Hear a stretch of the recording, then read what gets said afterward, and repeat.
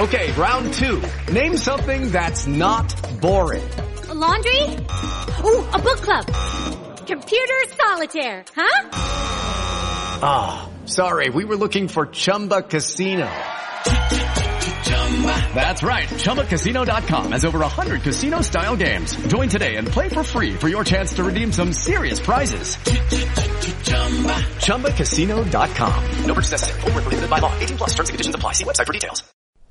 We have some major updates in the Alec Baldwin case, the Kyle Rittenhouse case. Man, 2 big stories. We just couldn't figure out which one was more important, but we opted for the Alec Baldwin one because, well, the case with Kyle Rittenhouse is going to be coming up the next week or so, so we're going to have a lot of time to talk about that, but we will talk about both. In the case of Alec Baldwin, the district attorney says that charges are possible for Alec Baldwin, and 2 separate high-profile legal analysts, lawyers, have laid out the case as to why Alec Baldwin may be facing at least involuntary manslaughter charges. Now, in order to get anything higher than that, they'd have to find some kind of intent, and that's all they would need.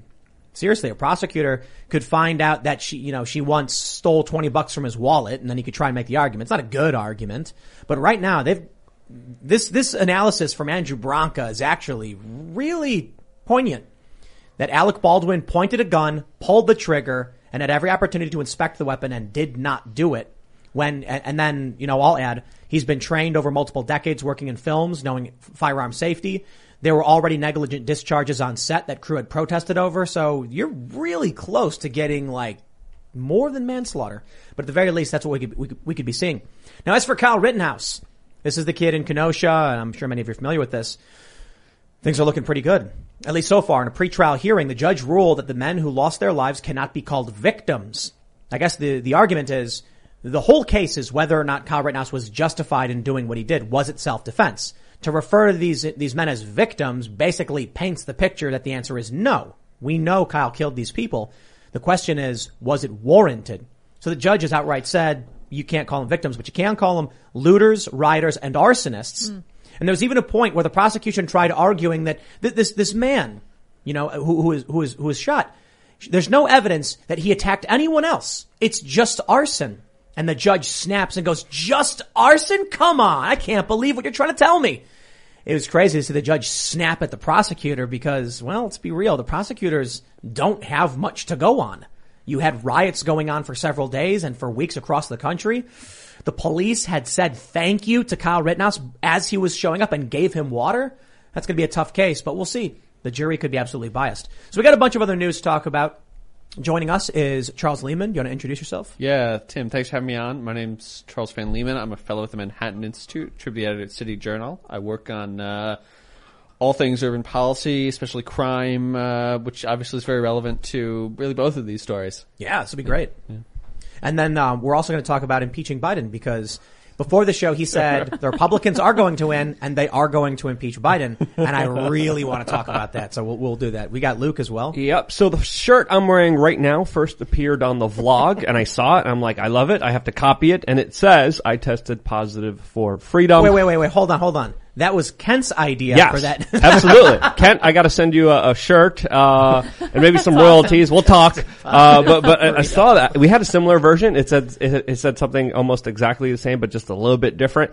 And I was like, this is too perfect. I need to copy it. And we gotta make one because in the vlog the other day, Kent has you wearing a shirt that says step on Sneck and find out. I like that one too. I'm like, we gotta do that one as well. Genius. So Kent, we gotta talk, and you can get your shirt exclusively on thebestpoliticalshirts.com, and you could also support me here at the same time by doing so. And we also opened up mail yesterday, which was really fun. I got a bunch of cool stuff like this Polish solidarity sign and a garbage Pale Kids Luke Puke card, which is really freaking awesome. So I got a bunch of stuff. I got a lot of stuff to hang up on the wall. So really, how do you say solidarity in Polish? Solidarność. Like the guys who overthrew the Soviet government. Yeah. Like Lech Wałęsa's party. Yeah. Okay. They're great. He patted me on the head when I was a little baby. Wow. So, nice. so yeah. That was the name of the big movement in Poland. Yes. The kind of union of people coming together saying, we really don't like communism. We like to eat and we prefer food over stamps. But they said we don't like communists or Nazis. Exactly. It's all bad. Exactly. So the Polish have a long history of resisting left-wing and right-wing tyranny.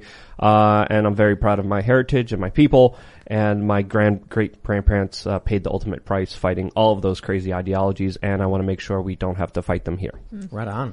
You know, I also received, that was actually really beautiful what you just I like said. that. This amazing coin from 600 AD there about Emperor Phocas from the Byzantine Emperor. So cool. Byzantine Empire. I mean, this person understands my obsession with ancient artifacts, so thank neat. you. And I really want to give a shout out to B&B Forge and Leather Company who forged this by hand. It's a knife. Look at this thing. Wow. This is a cutting knife that I'm going to be using in my cooking shows in the future and So probably for years to shiny. come. It is incredible. You guys, this guy forged it by hand and sent me documented the process. So thank you so much. That's so neat. And check out the Cast Castle vlog if you want to see us opening this stuff. I think it'll be live tomorrow, this episode. That was actually super fun. We went downstairs last night after the show and we opened a bunch of those things. That was a lot of fun. It was very much like Christmas. I really appreciate all of you guys for sending us stuff. I'm excited for this evening too. Let's get going. Before we get started, head over to timcast.com, become a member, and you'll get access to all those fancy Timcast members only segments. We actually have a couple. Let me just pop over here to the members area. We got Timcast Live Hangout with Ryan Long and Danny Polishchuk. yeah. So if you want to see an extended version of the vlog that's got all of this stuff from us partying at the event and having a good time, and we got some of the jokes from Ryan Long, and they're particularly offensive. You'll enjoy that. Go to timcast.com, become a member, and we're going to have a member segment coming up. We release it around 11 p.m. every night. But don't forget to like this video right now. Smash that like button. Don't just hit it, smash it. Subscribe to this channel, share the show with your friends. Just take the URL right now and paste it everywhere you can. It really helps out. And let's get into this first big story. We got this from the New York Times. Criminal charges possible in shooting on Alec Baldwin set, DA says. An inquiry into how a cinematographer was killed with a gun the actor was rehearsing with, which was not supposed to have live rounds in it, could take weeks. They said the Santa Fe County District Attorney said on Tuesday that she was not ruling out criminal charges in last week's fatal shooting on a film set. Alec Baldwin was rehearsing with a gun that he had been told did not contain live ammo when it went off, killing the film's cinematographer. So we know this. Now I've got a few questions. First, let me just read this quote. DA Mary Carmack Altwee says we haven't ruled out anything. Everything at this point, including criminal charges, is on the table. I just want to point out the entire time this story has been in the news cycle, Alec Baldwin has been given every benefit of the doubt, and it's been wrong every time. The first thing they said was it was a blank and it was a misfire. Then we learned from the union it wasn't a blank, but it was a misfire. Now we're learning Alec Baldwin pulled the trigger. It wasn't a misfire. Negligent discharge. I think that's even interesting too. Was it negligent discharge or was it Alec Baldwin intentionally discharging the weapon? That's why this starts to get into criminal territory. And there's also a lot of people complaining about the production cutting corners, a lot of staff saying that they were terrified because the guns were going off beforehand incorrectly. And hearing, misfire by the mainstream media, it doesn't tell the story here at all. So we're seeing a concerted effort to try to murky the waters already. So at least there should be an investigation here to find out what really happened. Misfire specifically means the gun didn't go off. So that's incredible negligence by the media saying that. Yeah, they were obsessing about it. It's like fully semi-automatic. Yeah. They don't know what they're talking about. Whether he intended to or not, it was a negligent discharge, and I think there were three people that I can tell are involved. Hannah Gutierrez-Reed is the armorer who handed the weapon to Dave Halls, who was the assistant director, who handed the gun to Alec and told him it was cold. We don't know that. Well, this is according to this story from LATimes.com. What I'm saying, I hear you. Yeah. What I'm saying is we've been told every step of the way one thing and then only to find out later that wasn't true. And one of the details that I read was that there were 3 different guns and someone walked over and grabbed one. So I kind of feel like him claiming he told Alec it was cold is just them covering, their asses. I think this is from the director's testimony. They got a hold of the director and they're like, what happened? He was like, dude, it's gruesome. You really want to hear about what happened? The girl was paralyzed by the bullet first, couldn't feel her legs, and then she died. It's absolutely horrible. Negligent. This is,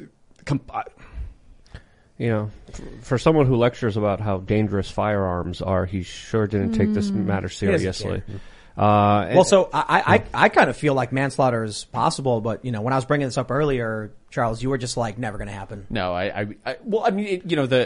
the calculus is ultimately political. It's like, does the Santa Fe prosecutor, what are her aspirations, and does she want a media trial? Does she have to navigate any media trial? I suspect the answer is no. I don't think the trial happened that he would be convicted. I don't think the jury's going to convict. I think he's too sympathetic. And B, I don't think there's any interest in actually going out and prosecuting the case.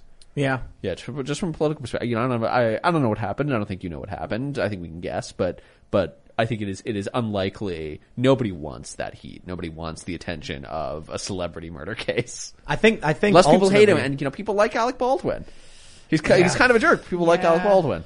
Not half the country does, and that's the big issue when it comes to issues like Kyle Rittenhouse, Derek Chauvin. We know Antifa will go around and smash up windows and burn down buildings, and the right won't do anything like that. So there's already an obvious, it flows in one direction. The prosecutor's going to look at this and be like, okay, let's say we do go after Alec Baldwin.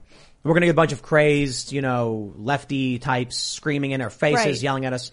And let's say we don't prosecute him. Nothing happens. Yep. Okay, so which do we choose? I think Lady Justice is blind, and if an actor negligently discharges a weapon that he should have inspected and kills someone, that a manslaughter charge is warranted. Lucky Land Casino, asking people, what's the weirdest place you've gotten lucky? Lucky? In line at the deli, I guess? Aha, in my dentist's office.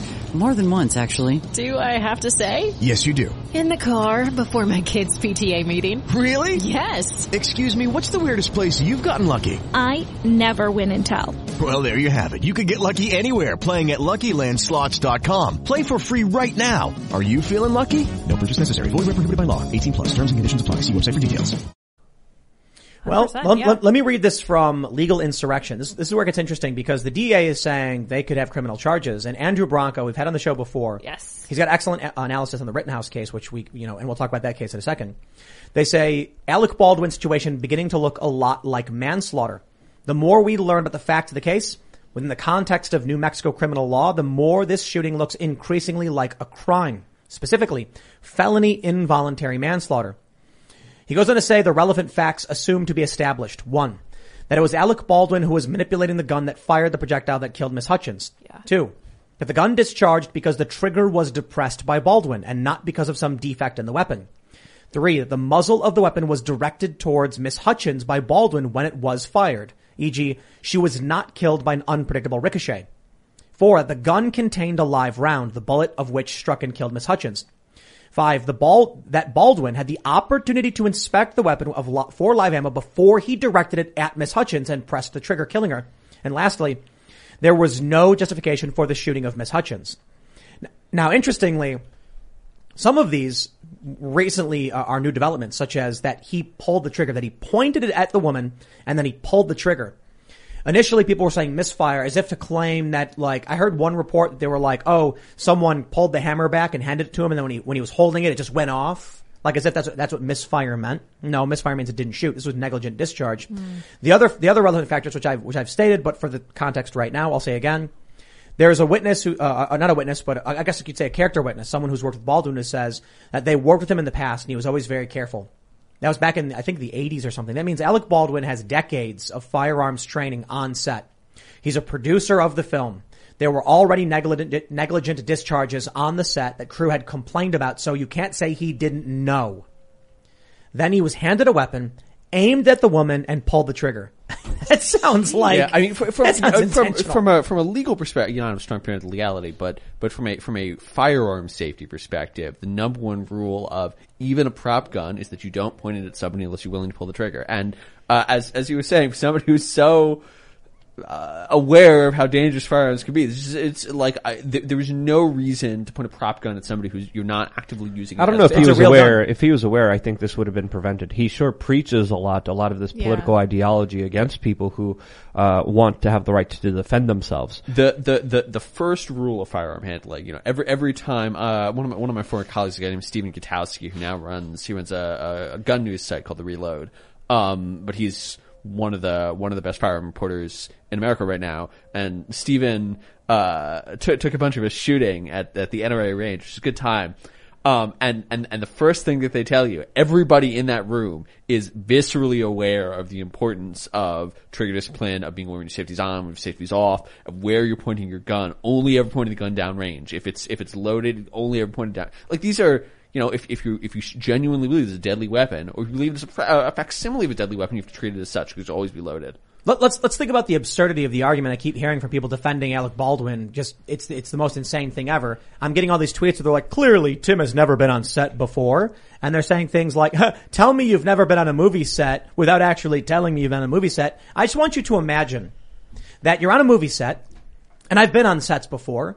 I've been on sets of TV shows and films, and I just want you to imagine you're working, you're a PA or whatever. You got, look at the Warner Brothers water tower.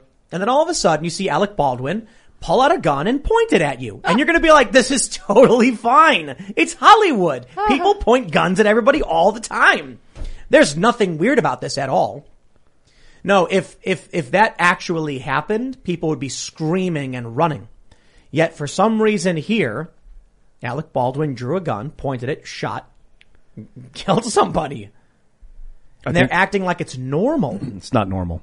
No. What it looks like, they were in the middle of a shot. Fucking the crazy word, shot.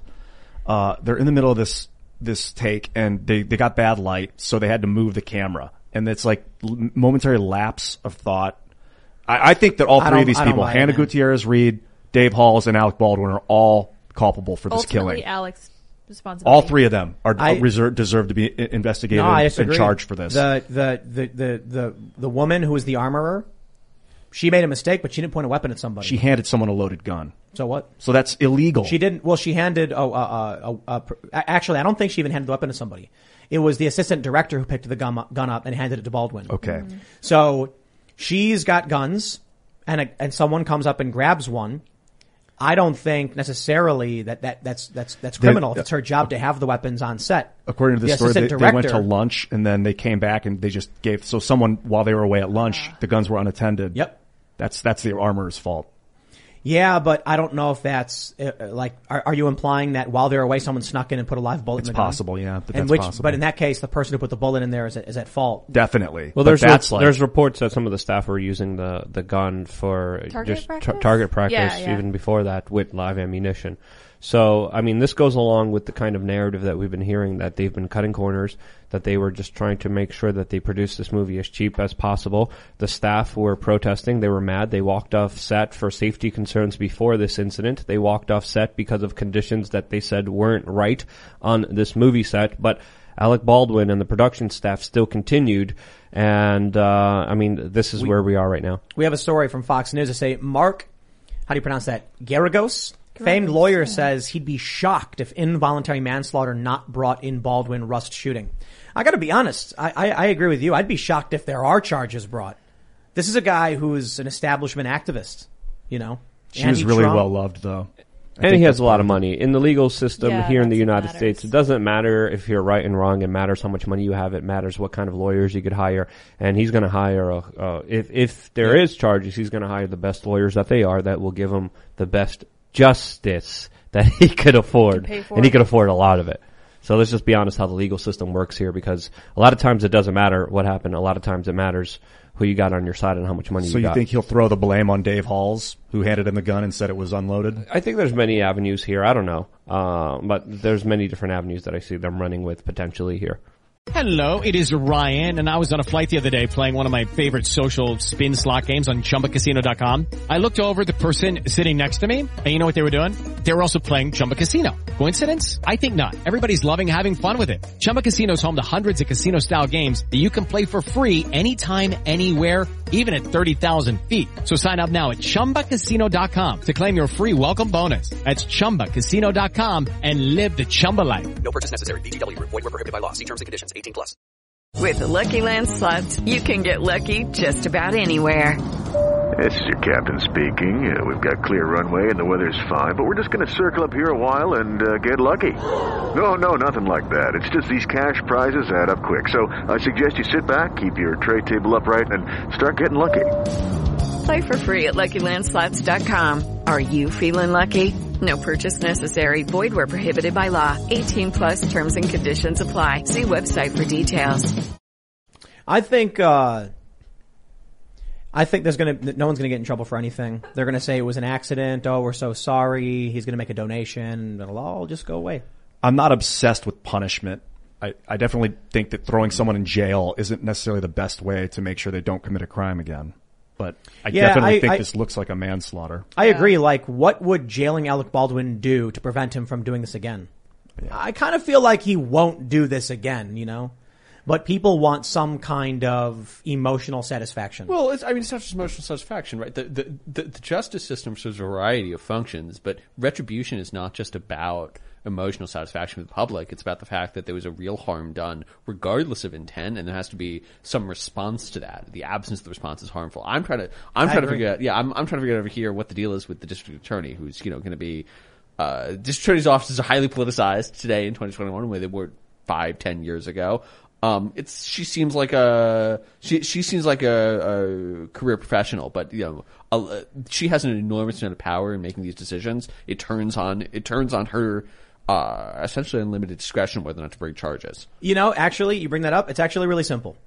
Is she a Democrat or a Republican? I didn't look it up. But she's Santa Fe district attorney. She's a Democrat. She's elected. Then he's not going anywhere. Yeah. But it sounds like maybe you're implying that if nothing happens, if no charges come, that actors in the future won't really care if they happen to also issue a negligent discharge. Oh no, I think they will. I mean, I think deterrence matters as well for punishment, right? But like in this case, it's not about deterring Alec Baldwin. It's not about deterring other people. Like Alec Baldwin's probably not going to go out and shoot a bunch of people. But it is about, the primary function of the justice system in this case is adjudicating to what extent the person who was harmed in a way that violated the law, and then if that's true, how they can get reciprocity for that harm.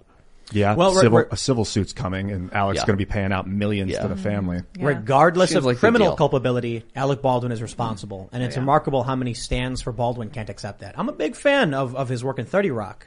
Jack Donaghy is one of the funniest characters in a TV show. 30 Rock's amazing. And he's in Beetlejuice. Great. Good for him. He's kind of a bad person, but I can separate the art from the person. But, let's talk about the inverted story now. We got this with Kyle Rittenhouse. This one actually really surprises me. This is from NPR. Prosecutors cannot call those shot by Kyle Rittenhouse victims, a judge has ruled. And he also ruled they can call them arsonists, rioters, and looters. I didn't see this coming. There's been a few rulings in favor of Kyle Rittenhouse in these pretrial hearings. The trial, I believe, is 6 days? November 1st it's supposed to start. November 1st. Yep, any day now. Oh, man. Jury selection is coming up. I was saying before that I thought Kyle Rittenhouse was going to get life in prison. Right. Because the jury is going to be unwilling to go up against the riots. When those riots happened in Kenosha, the only people who came out and did anything was, for the most part, Rittenhouse and the people with him, the militia guys. The cops said, thank you for being here, and gave them water. But do you think the jurors are happy about that? I'm sure they're just like, I wish there was no conflict. Now, if they side with Rittenhouse and those individuals, maybe they can cross their fingers that those people will come out and defend their neighborhood after the riots happen, or they can say, he's guilty and he can go to jail, and then we don't got to worry about riots at all. This is going to be a very important case because a lot of people are betting on this case. A lot of people, there's a lot of implications here. Betting like in Vegas? A lot of people are doubling down and investing in this, and a lot of people are threatening to riot. A lot of people are threatening a lot of civil disobedience. A lot of people are threatening to do violence to others if this court decision doesn't go the way that they want it to go. So you see this politicized in so many different ways, and that's why it's going to be so difficult to actually get true justice here, I believe, because of how many people from the outside are involved in this, how many people are investing into this. And what I mean by betting, I mean putting political capital into this, because a lot of this hangs in the balance of where this country is going to go. That's how a lot of people see it. And if they see if Kyle wins, this is going to be a plus for the right wingers. If Kyle loses, this is going to be good for the left wingers. And these are big sides that are mounting a lot of power behind this major court decision. I think that it's right. He's a totem, and I mean, I don't have a strong opinion on the case. I mean, that's why we have an adversarial criminal justice system. The jury should know more about it than I do.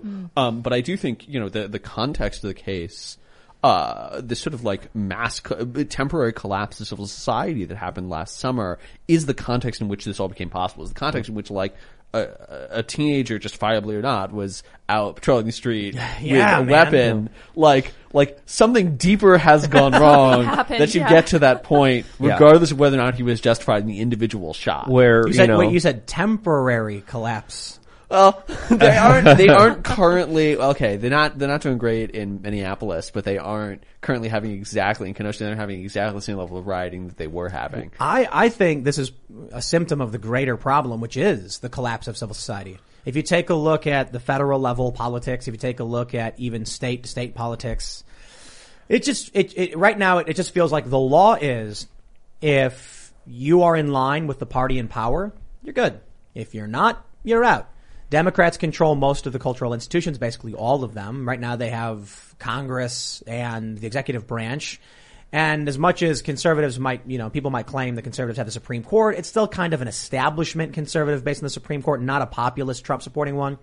So what happens? Well, Alec Baldwin likely will, face no charges. Kyle Rittenhouse is facing very serious homicide charges. And the crazy thing is, there's a lot of people that want to say Rittenhouse is a hero.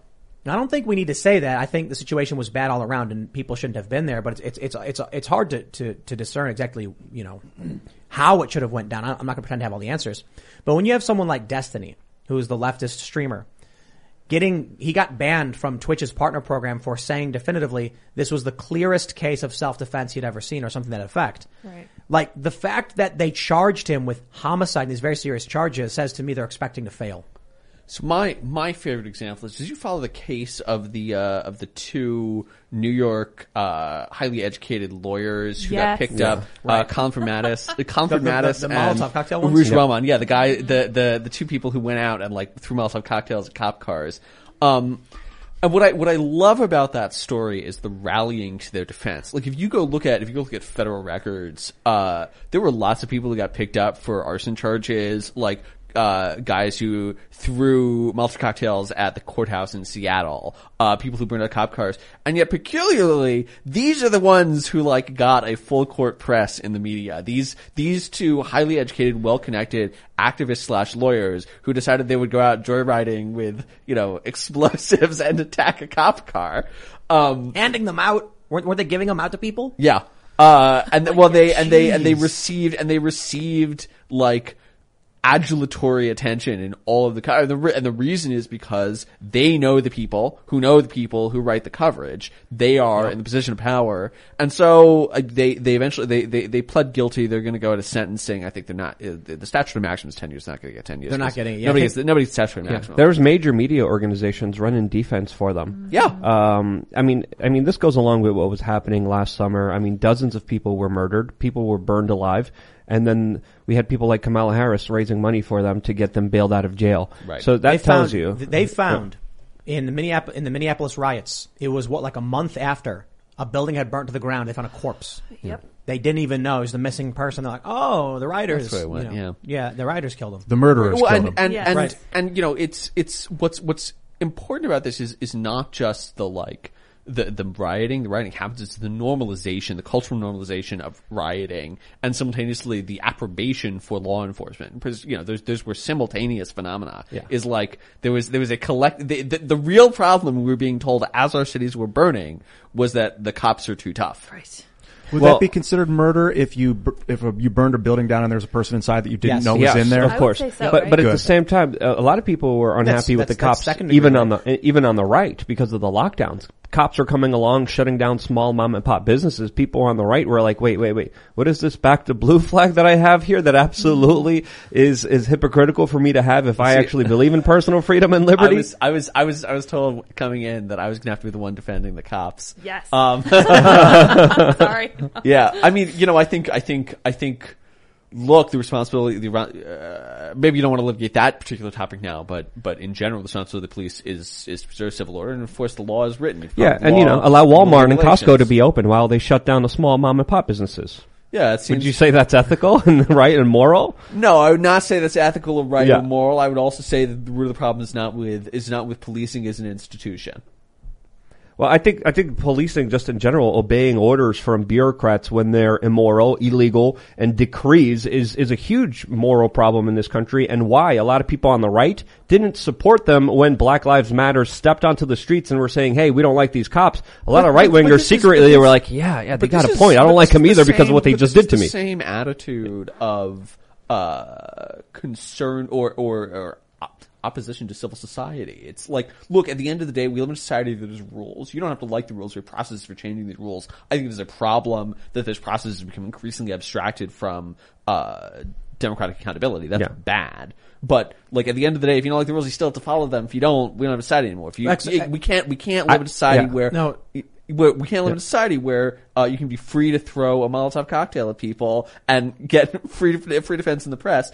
And while I agree that unequal enforcement is bad and bad rules are bad, like the ground trust in that law and order, I think is critical for running a stable, functioning polity. And you're right, except when it comes to Luke's examples, the police were shutting down businesses by decree without legislative process. So these were cops who were saying, look, it's not a law, it's not democratic, it's not legal, but the guy who signs my checks told me to do it, so I'm going to do it anyway. And they did it selectively, so the politicians' friends got to do whatever they wanted to, the billionaire class. Take a look at de Blasio painting Black Lives Matter in the street and then sending 27 cops to defend that. That was an illegal seizure of taxpayer dollars to do. Sure. And, you know, I think hypocrisy on the part of executives is a major problem throughout the pandemic. If it's Gavin Newsom dining at, the French restaurant, the laundry restaurant. French Laundry. If it's all the big city mayors who have been caught not wearing masks or they continue to impose mask mandates in their cities, it's a major Biden administration officials who keep getting picked up not wearing masks in public, on the Amtrak. Lori Lightfoot and Nancy Pelosi getting their hair did. Yeah. And Whitmer. There was an incident in North Jersey where when they shut down all the businesses, a woman was doing a Facebook live stream showing off the things she sold. And cops came to her business and said, ma'am, you need to close. And she goes, what are you talking about? We are closed. And they're like, no, turn your phone off. That's the crazy thing.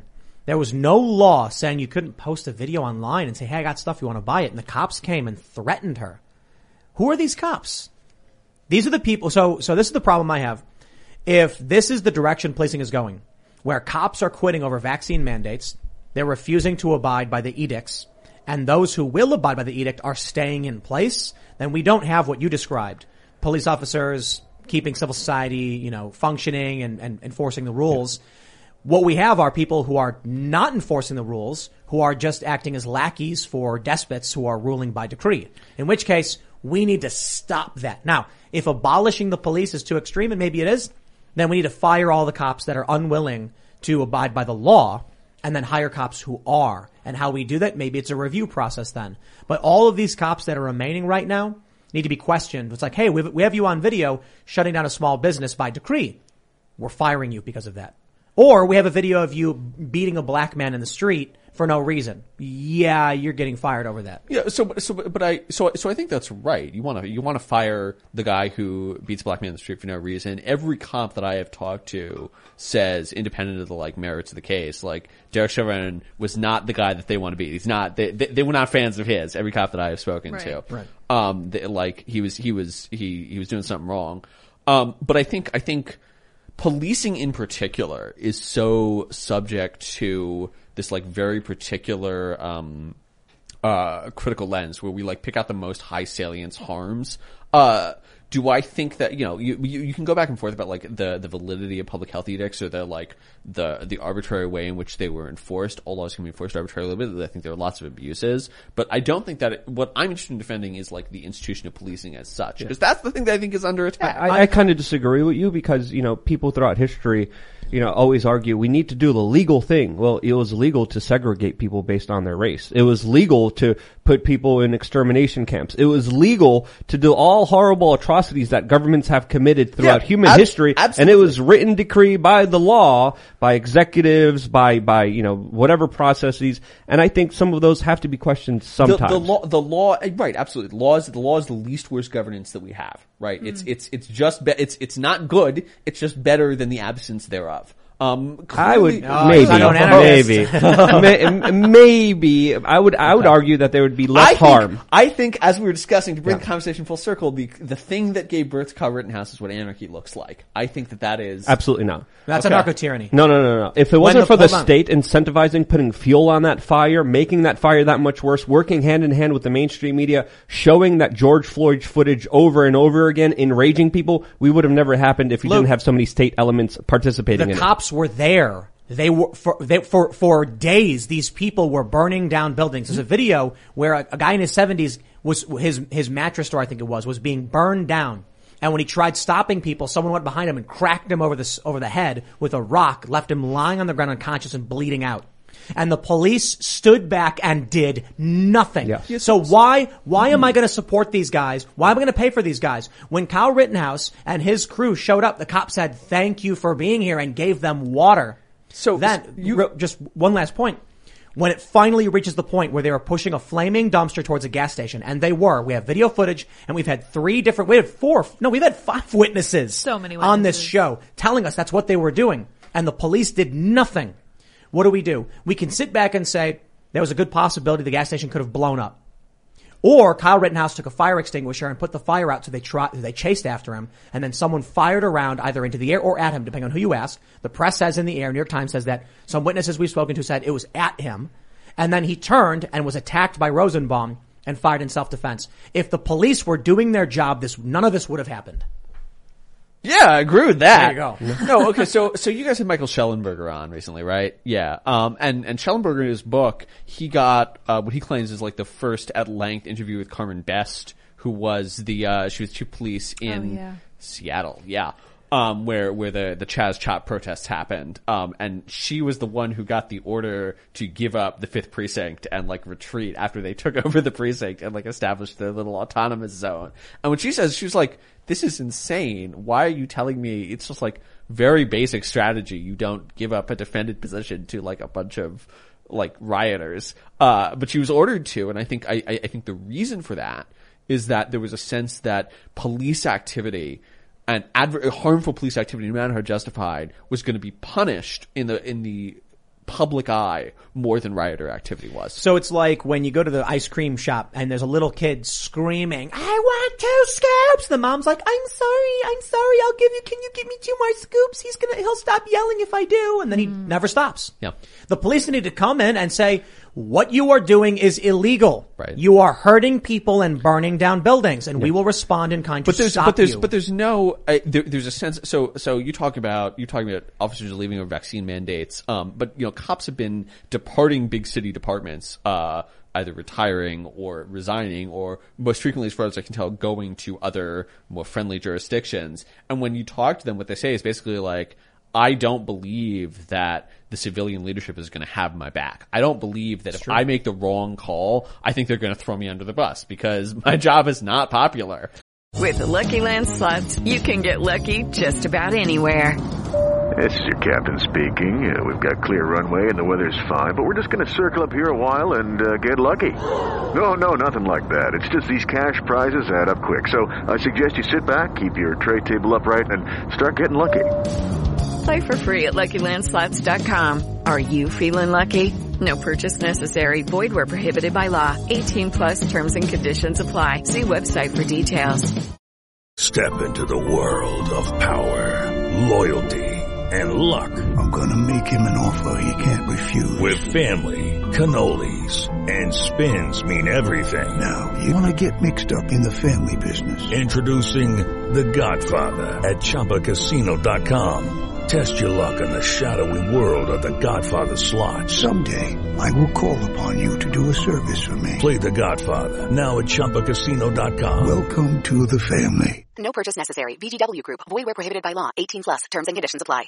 There's an element of that, but there's also a lot of police officers that are brown-nosing and are saying, you want me to leave? You want me to give this police precinct to these crazy people? Sure, have it, yeah. There's police officers standing by. I remember watching police officers twiddle their thumbs as like rioters were just taking New York City by storm. It's really simple then. It's really simple. The system's broken. The police aren't policing. The system doesn't work. The institution as we've known it and want to protect is gone. And so now my fear is what remains are cops who are unwilling to enforce against rioters because of bad optics and because they won't get protected. But they're more than happy to arrest you for bearing arms, your constitutional right, and they're more than happy to fine people and do all of the administrative and bureaucratic, civil violation stuff. So all that's going to happen is people are going to say, I was going like 5 over and I got pulled over. Dude, give me a break. Some dude burned down my favorite restaurant last night. Y'all did nothing for it. So if we're getting only the worst of policing and it's not just the police's fault because of it, it's also civilian leadership, then what are we actually defending? Well, but I think it's a policy choice, right? It's not the case that, it's not the case that necessarily this needs to be the arrangement. I think it's the case that, there's, when I was talking at Schellenberg's book, San Francisco, I think one of the things that comes across is really a theme of contemporary progressivism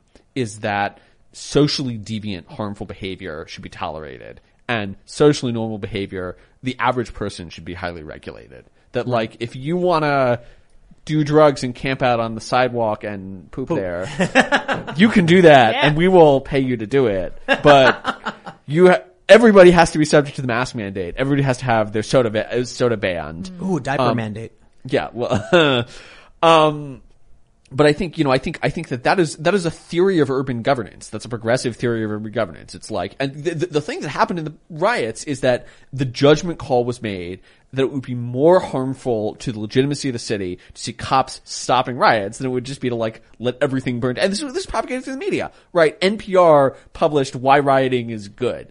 Everybody everywhere was like, in defense of looting. Everybody was like, well, the insurance companies will pay out, so it's fine. They didn't. Hosing the small business owners in the process. There's a systematic choice that was made to say, this deviant behavior will be tolerated because the legitimacy of the system is in question if it isn't tolerated. So, I take your point about the selectiveness. I just think the problem is, like, several levels up from the cops per se as an institution. The problem is, like, terrible governance decisions. I want to segue into the story we have. This is from Fox News. John Oliver, you know him, you love him, says effing let police officers who resist vaccine mandates quit.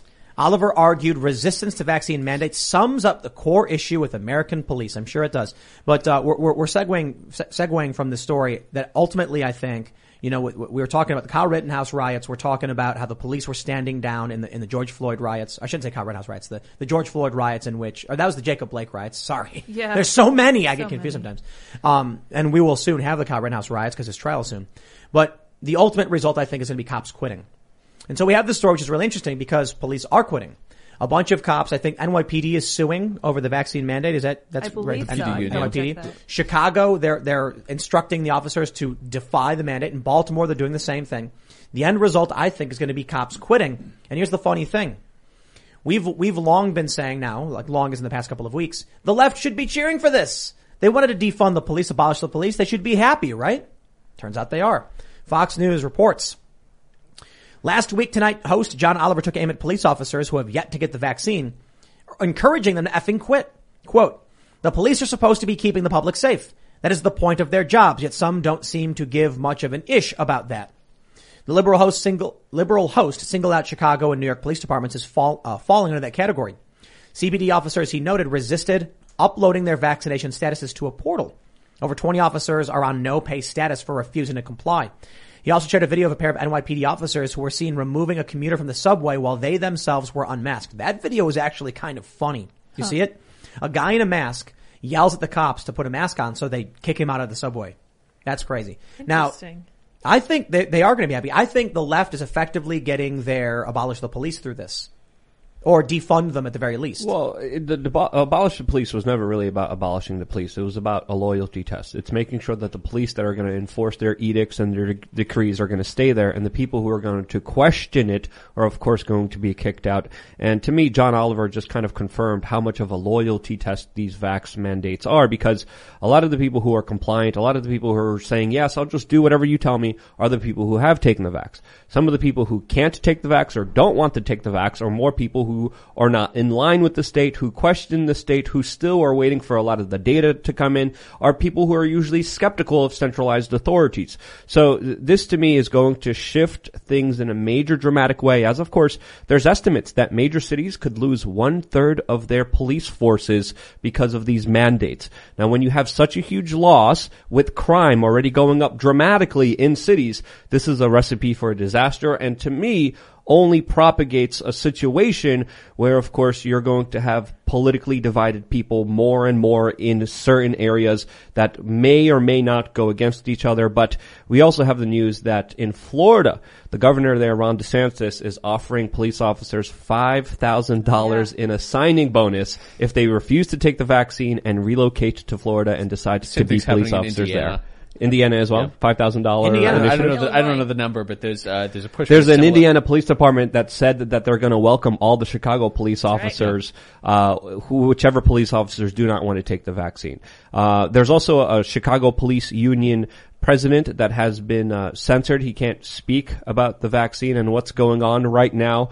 But before he was censored by a court, he was making some pretty good points about how a lot of these policies are discriminatory, how a lot of his officers can't take the vaccine, don't want to take the vaccine, have natural herd immunity. He was making some really good legitimate arguments. But this is a major issue, and this mandate really will be the true loyalty test that will separate this nation into very, very far away political spectrums that hopefully are able to stay together away from each other peacefully. There's but a lot of most reasons. likely not. There's a lot of reasons why I thought we should get away from the city. We were originally in the Philadelphia area. We're in the Jersey side.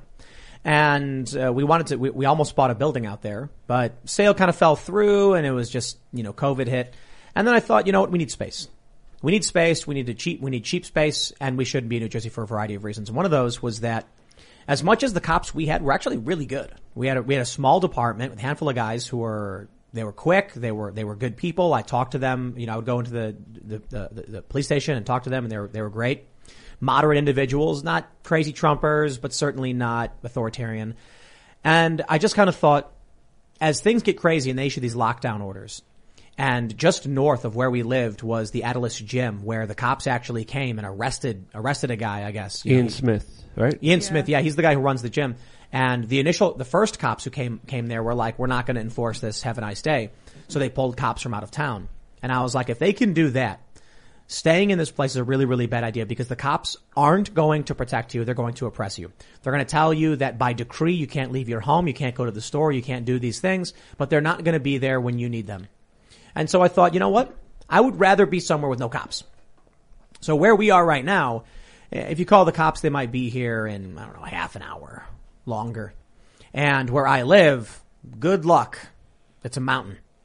And so, like my actual house. And as much as there's still risks there, because then everything's on you, one thing I noticed is that a lot of people have said people are actually reluctant to go up into a mountain full of right-wing nut jobs and commit crimes because everyone there is armed to the teeth. Not that anybody actually ever shoots anybody. They don't. But people knowing that cops aren't going to come, they don't climb a mountain and then try to rob mountain folk. In the cities. People got a lot of guns in the cities too, though. Yeah, but not usually the criminal class. But look. In New Jersey, where I was told explicitly by the police, by multiple departments, that if someone breaks into my house with a gun and fires at me, I have an obligation to flee my own home. Yep. I'm like, we had someone try to break in. And I'm like, what do? The one cop goes, I'd answer the door with a shotgun. And so I looked it up and I talked to him, and they're like, oh, but if you use it, you'll go to prison. Yep. What they said was, it's a semi-castle doctrine state. What that means is you have an affirmative defense to shoot someone who enters your home, but you will be arrested and charged first. Then, after you spend a night in jail and try and get bailed out, which you might not, you can tell the judge why you were justified in shooting the man who was trying to kill you, your friends, and your family. And so I'm like, I'm going to have to argue in court that I don't want to jump from we didn't have a back door. The first floor went over a balcony because it was on a hill. And I'm like, so I got to jump off a 20 feet up, slide down a beam on my deck, or defend myself with a fire. I'm getting out of this state. This is insane. Yeah. West Virginia doesn't have those problems, my friend. Look, that's good. West Virginia has a lot of problems, but does not have a crime problem. It has a drug problem. It's a drug problem. That's a remarkable It has a fact, big pharma it's not a drug problem. It's a big pharma problem it's that made it a drug problem. It's a drug problem. Huh? It's a drug problem. Yeah, it's a drug problem that was exacerbated by big pharma. No. Yes, I agree. We can talk about this. We can debate this later on the after show, but we could agree to disagree. It's okay. Sure. West Virginia does, but look, most crime in America, not all crime, most crime in America, decreasingly, most crime in America is concentrated in cities. That's because 80% of people live in metropolitan areas. Right. So, you know, you don't get a lot of crime in rural West Virginia because nobody lives in rural West Virginia. Nobody's come out and try to shoot you. But, you know, I think we had a situated conversation in terms of like, we saw the largest single year percentage-wise in absolute terms increase in homicide on record last year. Aggravated assaults rose 11%. Grand Theft Auto rose 11% nationwide. It was much worse in individual cities. There are cities in America, Baltimore, Chicago, where the homicide rate, particularly the homicide rate for young black men exceeds 100 per 100,000. That's an enormous, the nationwide figure is like 6. That's an enormously high rate. So that's crime is a real and increasing problem in the United States. By comparison to the rest of the world, crime is an intolerable problem in the United States. 20,000 people die a year of homicide. Compare that rate to any other developed nation. It's inconceivable. That's thing one. Thing two is that we know. We got a cultural problem. Well, we have a whole host of problems, but from the root causes don't matter. What matters is what solves the problem. And the answer is we got a lot of really high quality evidence that police are an effective tool for reducing crime.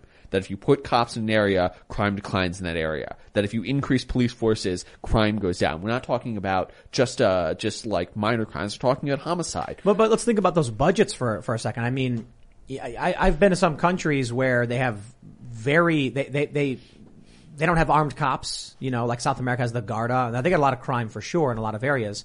But you know what, maybe you look at Scandinavia and they're an example of how countries are just very different. The left likes to use them as an example of how proper policing can be done, but then you're like, but they're small and they're different.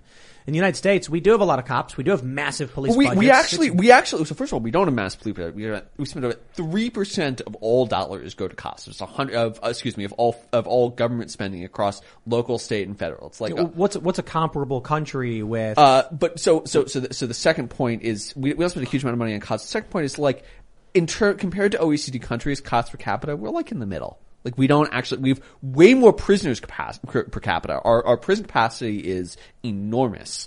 Our cops are like, middling. We absolutely, there's high quality estimates. There's a guy named Aaron Chalfin at, Penn and another fellow whose name is escaping me who do estimates of the returns to policing. And their argument is that American cities are systematically under-policed. For the simple reason that like the amount of money that we spend versus the amount of money that we could save in real value if fewer people were murdered, if there were fewer thefts, if there were fewer assaults, the benefits that we leave on the table dramatically outweigh the amount of money that we're spending now. Well, there's also another aspect to entertain here, and that's a lot of the blue flu going around, a lot of police officers refusing to do their job. There's also the fact that the NYPD has, you know, almost the same amount of members as many militaries around the world, almost comparable to some of the top militaries out there. They have a whole NYPD intelligence unit that literally has spies all over the world. I would say that, you know, them spending $5 billion is a lot of money for policing that many times they decide not to do and participate or even enforce. The NYPD, militaries and police forces are apples to oranges. The number of things police forces have to do are much larger than some of the things police forces have to do. B, the New York City is a dramatic success story in terms of public safety. If you look at violent crimes decline since the 1990s, it's fallen dramatically across the United States, across major cities, homicide, crimes of violence, etc. The decrease in New York City is 50% larger than other cities. Frank Zimmering, who's a criminologist at UC Berkeley, looks at all the relevant factors. He has a book on this called The City That Became Safe. And his argument is that the root explanation is basically like there was a transition to more policing and more and better policing in New York City in the 90s. Like the NYPD, there are certainly it is an enormous department. They spend a lot of time and a lot of money on a lot of different things. But it's hard to argue with the results in terms of crime reduction. New York City, in homicide rate terms, for example, looks so much better than comparable cities in the United States. It's insane. How do you compare what happened within the last few months and last year when crime and violence has gone up so dramatically? Yeah, but how do you explain it? I mean, that's just for, I'm just asking you legitimately, not trying to counter you. No, sure. I mean, so the last year's trends are, I think, alarming, and unclear, and there's a live debate about what caused the increase. Is it COVID and is there lockdowns? I think that there's some argument there, but I find it ultimately uncompelling for reasons I can enumerate. I do think ultimately, if you look at the timing of when the increases happen, if you look at where they happen, it comes down to a and this goes back to the conversation, a concerted national effort to delegitimize policing and to delegitimize the police. Like, if you agree with the claim that cops reduce crime, that cop presence reduces crime, and then you start punishing cops for showing up, you start saying it's not cool to be a cop, it's, we hate the cops, we want to defund the police, cops are racist pigs who want to murder us, you're going to lose policing capacity. When you lose policing capacity, crime is going to go up, and that's what we saw happen dramatically last year. I'm not sure that explains. Let me just. I think there's so many variables that we could add on to this, but there's also mass decarceration. We are, by best estimates, at like a 10th of the jail population that we were in February of 2020, and that's going to have an impact at the margins. But like. I did some data analysis today. I looked at 911 calls in Seattle because there's a paper looking at 911 calls as evidence that cops lost legitimacy after George Floyd's death. 911 calls went down. And one of the arguments that I make in response to this paper is data that looks at calls for service by cops usually looks at both calls by civilians, like you pick up the phone and call 911, you're like, hey, there's a crime, but also calls by cops to the center that manages dispatch. It's hard to disaggregate this data. The people who are writing this paper didn't disaggregate this data. They assumed it was all civilians. If you look in Seattle, which is where you're able to get really good numbers, you look at calls from cops and you look at calls from civilians. The week after George Floyd's death, calls from civilians are flat. They remain the same. Calls from cops 80%, 70%. Wow. And have persisted consistently. That's a measure of police activity, police proactivity. Wow. You can look at employment in big cities. You can look at the NYPD. You can look at Minneapolis PD, collapsed. You can look at stops and arrests, collapsed. Across metrics in large, not across the country, but in large cities, there's good reason to believe that cops are doing less and less proactive. And you can argue that that's bad. I think it's not great. I would prefer that cops selflessly kept going out and doing their jobs no matter the incentives. But you should also be willing to say, actually, the incentives are pretty bad right now. To actually be a cop and do the cop's work. Yeah. And some elements I definitely agree with you, and I think you did bring up some important points. But what do you think about the George Soros appointed district attorneys? Do you think that they play a role in allowing a lot of criminals to be let off for a lot of the violent crimes, for a lot of the, some people say petty crimes? But I think there might be a correlation with a lot of people being sent off while they're committing hard crimes. Meanwhile, political crime, I would argue, is being prosecuted very heavy-handedly, especially if you believe in the wrong kind of political ideology. Yeah, I want to jump to a story here actually, because this is a really, really crazy tweet I saw from Mike Cernovich. Oh, yeah.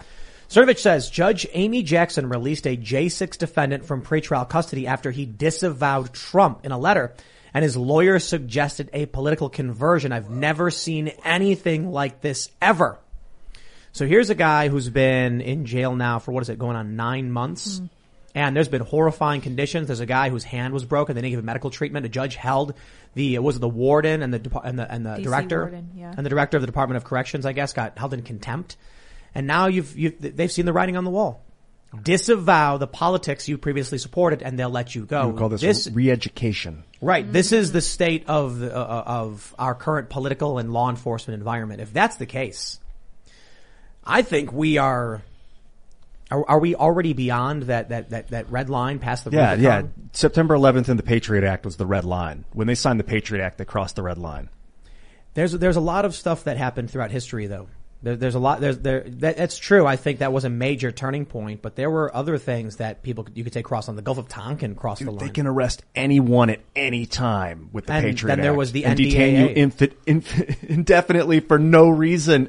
What? That's insane. Well, there you go. I guess they're doing it. Well, I would just kind of go back to the point. What do you think about the kind of prosecution of political crimes while George Soros's appointed AGs usually let a lot of criminals off? Yeah, I mean, I think the progressive prosecutor movement, it's harder to track what's going on. One of the reasons you're able to criticize people are able to criticize cops so effectively is because big city police departments release a lot of information. DA's offices are not actually that transparent. Like some of these progressive offices are getting a little more transparent, which is nice because you can see where they're not prosecuting Larry Krasner, not pursuing gun crimes in Philadelphia, for example. It's hard to figure out what the impact has been in the short run, but I suspect in the long run, like, petty crime will flourish. If you look at a city like San Francisco, what has happened with shoplifting there is clearly in part a byproduct of the state's decision to say that theft under $950 will no longer be treated as felonious theft. It's partially a product of decisions by DAs like Chesa Boudin to say, these offenses are not a serious issue. These minor offenses. And this goes back to the point that I was making earlier. It's like, if behavior is perceived as socially deviant in certain ways, then it's considered acceptable and not deserving of punishment. If behavior is perceived as, I don't have a strong opinion about this particular case, I don't know all the details, but I think it is certainly true that people can be prosecuted, if not by the law, then certainly the court of public opinion for opinions which are not deemed acceptable by the mainstream media, by public commentators, in a way that they are not for doing things like petty shoplifting across, running a shoplifting ring across San Francisco. I think a lot of cops are also disenfranchised. I think there's a lot more of the blue flu going around than we even know about. I think that's one of the reasons, but also it's kind of understandable because a lot of these cops are like, okay, I booked this guy, I risked my life to put him in jail, and then he's just let out the next day. What the hell is going on here? Why should I even risk my safety to do this again when everyone also hates me? So I think there's an element of this that should be talked about and considered. When you talk about something like bail reform, and they're better. I think there's a strong argument that cash bail is not a great idea. That you shouldn't be let in or out of jail because of your ability to pay, as opposed to your risk to society, which is something you can do. But you look at New York State's original bail law, which rather than assessing risk, just sort of released people, create a strong presumption of release for many classes of offenders. And the effect was you were seeing guys get picked up and arrested 20 times and they were out the very next day. And it's like, you're right, what is the point of running a criminal justice system? And my colleague, Rafael Mangual at the Manhattan Institute likes to say, criminals don't specialize. The guy who is getting picked up for, like, jumping a turnstile or public indecency, he's the same guy who thinks it's cool to jack a car, and that's the same. There's a terrible case in San Francisco. Guy was out on bail, thanks to Chesa Boudin, stole a car, should have been in prison, should have been in jail, and ran over and killed two pedestrians, an old lady and her daughter, her niece. It's a horrible case, and what happens is that criminals don't specialize. The guy who gets stuck in jail for one thing if gets let out, he is often the guy who goes on to commit a more serious offense. Either there are powerful elites that know they're burning the country to the ground, and they like the fact that many of these leftist and establishment Democrat types are too stupid to realize what's going on, or they're all really stupid and just marching in lockstep because they're not smart enough to realize they're burning the place to the ground. You look at the policies in these cities with these Soros DAs, and they're like, I'm going to release this violent offender, and then he kills somebody, and it's like, well, who could have seen that coming? I kind of agree with you, Charles, that there are like two types of people, one that respects the law and one that doesn't respect the law. But then I see people like Julian Assange and Edward Snowden, who they made specific crimes that you got to wonder, is that law just that they'd violated? Like, was Hitler's restoration of the professional civil service of April 7th, 1933, which excluded Jews from civil service, was that a just law?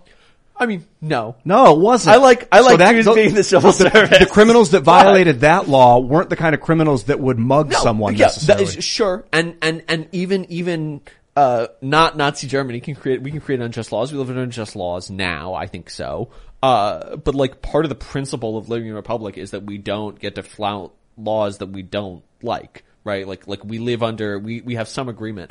I think it is, like, it's not necessarily that everybody's malicious, it's not necessarily that everyone's stupid. It's like, I think about the mayor of Seattle, Jenny Durkheim, I forget her last name, who looked at the Chaz Chop Zone and was like, this is the summer of love. Like, these people until they went to her house. The people who are getting shot and murdered in New York and Chicago and Baltimore are not the people who are running the city. 90+% of homicide victims in New York City every year are black or Hispanic. They're not the people who are running, Eric Adams is a black dude. He lives in New Jersey, but he is a black dude.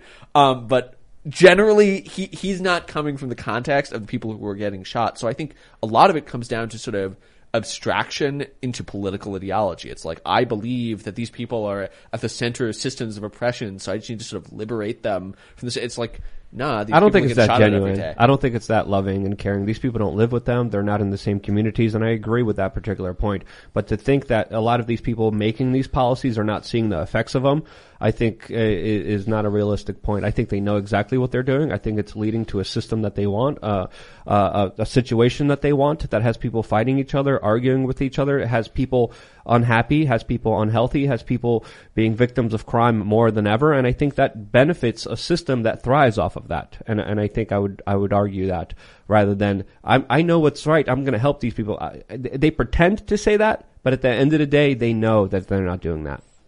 I don't like that small group of representatives are in charge of making the laws anymore. It doesn't seem right with 350 million of us that have access to the internet and doing this together, that we've given up the power to like 600 people. It doesn't make any sense because you see these bastardized laws that they're creating and enforcing, and like the NDAA, they can just grab someone out of their house and stick them in Guantanamo for as long as they want. That's not justice. When they took what do they have, like a red Ryder little wagon with 5,000 pages for the omnibus bill, and they're like carting it into the Congress, and they're like, nobody read it, nobody's gonna read it, let's make it a law.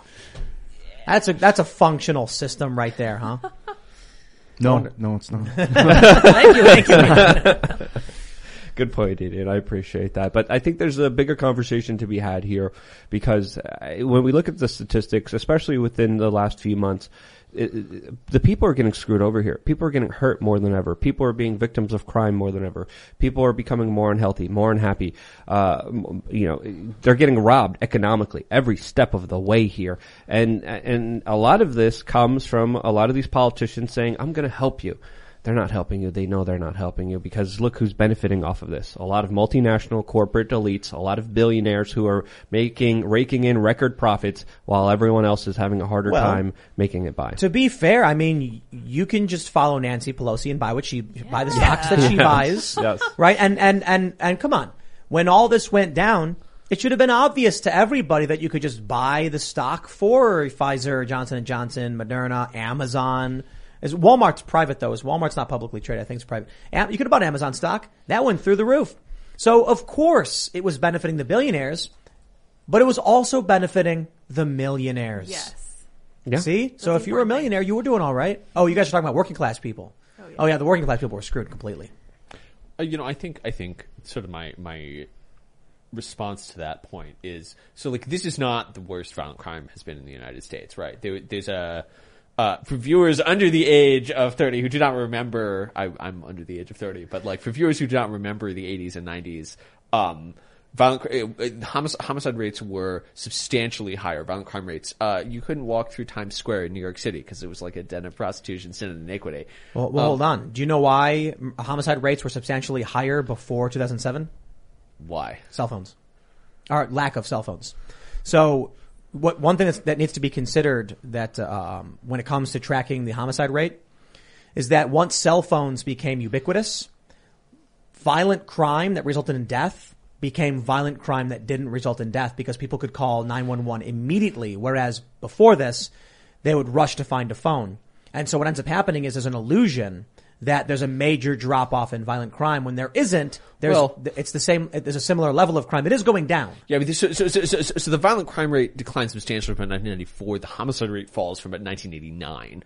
And actually, there's a leveling off around the Great Recession in the violent crime rate, although not in the homicide rate goes up and down. That actually meant that violent crime was skyrocketing, right? So I'll put it this way: homicides changed because of cell phones into attempted murders. And so you had less people dying that substantially changed the nature of how crimes were being reported. So when you look at the Great Recession, it's like, oh, it's flat. Actually, people are surviving the violent attacks. I mean, you would expect an increase in the aggravated assault of violent crime rate then, which doesn't happen. I mean, I believe in improvements in trauma medicine, and so there's a great you look at what's his name. Steven Pinker. That it could be that people weren't reporting the crimes. Yeah, and if there's a corpse on the ground, it gets reported. Yeah. So I mean, homicide is sort of the historically most reliable indicator, right? Because there's a corpse on the ground. But like, we can plausibly compare the 1990s to the early 2000s. We say that violent crime is substantially lower. You can quibble about like what the direction of that is, with the magnitude of the change, but it's like, it's definitely down. The point that I wanted to make is that like violent crime rose in the 60s and the 70s, I think largely for ideological reasons. All of the same ideas were in the water, that we should convert, that the criminal justice system should be primarily rehabilitative, that cops were violent and dangerous and racist, and that they needed to be like frankly, they were more violent and dangerous and racist than they are now. Like cops were way worse 50 years ago than they are today, 60 years ago than they are today. That what we really needed was like a more therapeutic state that like looked after everybody. And these ideas like had enormous currency in the 60s and 70s. And there was a retraction of criminal justice capacity. There was a retraction of policing and carceral capacity. And the result was predictable. Like these ideas go in and out of fashion. They come in and out of style. And I think that they're coming back now. Well, so I want to ask you, before the show you were saying that you think the Republicans are going to win. They're going to Do you think the Republicans are going to win in 2022? Yeah, I mean, I think all the fundamentals are there, right? Like, Joe Biden's approval's underwater. Democratic president takes office, the GOP usually wins usually gains seats in the following election. The GOP could totally blow it. But I think if they play their cards right, then Kevin McCarthy's speaker. I think that's likely. It's a narrow margin in the House as is. And what do you think? What do you think the first thing they'll do is? Oh, well, so this is what I said. I'm not just the first thing they'll do. Right? No. That's why I'm asking specifically. Do you think? Okay, I'll just get into it. Yeah. You said they're going to impeach Biden. Oh, I want that to happen. But do you think it'll be the first thing they do? Like, you think they'll be like, "We're doing it. We're impeaching this guy"? No, it'll be something like. It'll be a messaging bill, right? It's like when the Democrats retook the House, the first thing they did was pass H.R. 1, the Voting Rights Act, which is part of the broader messaging schema of Republicans hate democracy. We're the pro-democracy party. Vote for us. I don't know what the GOP's day one bill is. Like, probably something on inflation or controlling inflation or the economy. I do think that the precedent has been set that impeachment is a political tool, especially when you are in control of the House but not the Senate. So, it doesn't matter. I think they're totally going to impeach Joe Biden because that's what you're just going to do now. But do you think they have a good case for impeaching him, or do you think it's just going to be like, we'll figure it out? I think they'll figure it out. I think it's going to be Ukraine. I think it's going to be the laptop, the emails, the photos of Joe Biden, the emails where he's sharing his bank account with his son and collecting money, and then they're spending money on each other's behalf. There's no specificity in the Constitution of what high crimes and misdemeanors actually means. It's whatever Congress says, and it's unreviewable by the Supreme Court or any other court. It's purely a political decision. So they'll find something, because it'll be a great way to put Joe Biden on trial in the public eye. And that will line up 2024. Do you think he should be impeached? No. No? No. Really? You don't think like all the stuff he did with Ukraine and Rosemont Seneca and all that stuff that's now basically confirmed? His Hunter Biden connected bank account that they were doing absolutely illicit and illegal things with? I don't have strong opinions about the details there. I do. Okay. And I think that there's a big argument to make here about I'm sure the House Republican Caucus will be happy to call you in as an expert witness on the impeachment hearings. No. I don't trust the Republicans as far as I could see them or throw them. And I don't think they're even going to go with impeachment. I think there's going to be talk about this, but I don't think they have that much of a backbone and spine to even do that, or even to match the Democrats on many of their aggressive motions. You to think be the honest base with you, doesn't want I it? think the base wants a lot of things, and I think Republicans are there to placate them, pat them on the back, saying yes, and just a little bit more. Just we'll just give you anything you want to just vote for us, and then they're bad, but they're I think that's the game that they're playing here. That's my own personal opinion, and I might be wrong. The great thing of controlling the House of Representatives is that you're totally powerless, right? Like, as I was saying before, every time the Democrats would take the House, they're like, "Oh, we're gonna pass Medicare for all. We're gonna do it in the House. Like this is, and if you vote for us, you're gonna get Medicare." And then they win, and they go, maybe not on the Medicare for all thing. Maybe we're not going to do that because they know it's politically popular and they can make an empty promise. And the same thing is true. Here's my bet. Day one bill. There's going to be federal law banning CRT in the schools. It's not going to be clear what that means, but they sure are going to ban it. Yep. And that's going to be, they can prohibit federal funding for local schools that if they teach get the critical race Senate. theory. Then it will move to the Senate, but then Biden will veto it. Well, it won't clear the filibuster, so it won't matter. Right. Yeah. Like, you can do these messaging bills. You can do these, and impeachment, and this goes back to the point, like, impeachment is just part of the political process now. It's just like a thing that you do to show that the other team is bad. I'm not even convinced Republicans are going to win, right? So, we were talking about this before we started the show. 538 and a bunch of other outlets say that historically the opposing party should win, and there's data to suggest it may happen. But there have been so many rule changes with like universal mail-in voting, which massively advantages Democrats for one simple reason. Most of you probably heard me say it, but it's this simple. When it comes to ground activism, knocking on doors, Democrats can hit 1,000 families in one apartment complex, whereas Republicans got to drive. That means that Democrats can clear way more ground doing advocacy than a Republican ever could. That's going to be massive for them. Oh, that's your ballot right there. Fill it out. Put it in your mailbox. You're done. Republicans knock on doors. They can hit 1/10 of the houses. Republicans have completely ignored this. Those that have been paying attention to the election have mostly been concerned about the audits, which have been long, drawn out, and some interesting information comes out that ultimately no one moves on and nothing happens. Meanwhile, we can actively see the rules they're trying to change. HR 1, like you mentioned, and that, like the Time Magazine article, the shadow campaign to save the election, we know exactly what they're doing to advantage themselves, and Republicans don't care.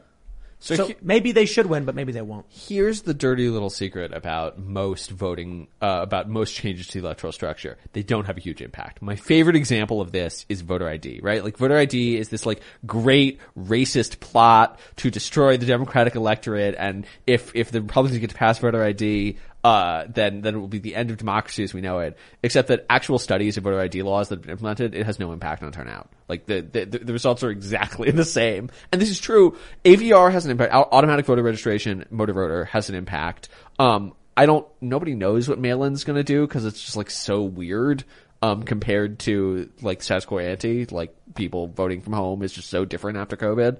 But I think in general, if you're too lazy to vote, you don't vote. If you're motivated to vote, you like go stand in the line. And except the people with who universal mail-in voting, someone can knock on your door and you get up and your eyes are half closed and they go, "Hi, I'm with such and such campaign. Did you vote yet?" And they go, "No." Like, "Well, there's your ballot right there. Why don't you fill it out?" And they're going to go, "I guess." Or how about the mom walks in and goes, "Kids, did you vote yet?" And they're like, "No, Mom, I don't care. Just fill out your vote so we're not getting ice cream." And they go, "Fine, whatever. What am I voting for? Just vote Democrat. Okay." And they fill it out. It's the ground game I think is most important because I've seen these organizations. I actually did, I volunteered to register people to vote at a concert for Death Cab for Cutie back in, this was like the Obama, period. And so guess what? Every person there was voting Democrat. So you've got people like Scott Pressler. He's registering Republicans. He's very effective and boy do they go after him.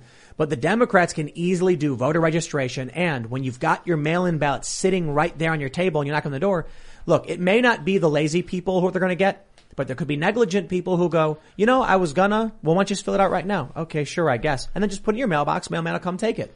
That's going to massively increase turnout. I mean, the interesting question to me is we didn't see a huge increase in turnout in 2020. So it could change in 2022, although like who votes in the off-cycle election. The interesting question to me is like the historical norm is that if turnout is high, Democrats win, turnout is low, Republicans win, for the simple reason that the Republican base is smaller, but it's has a higher propensity to vote. It's like old people have nothing better to do than vote.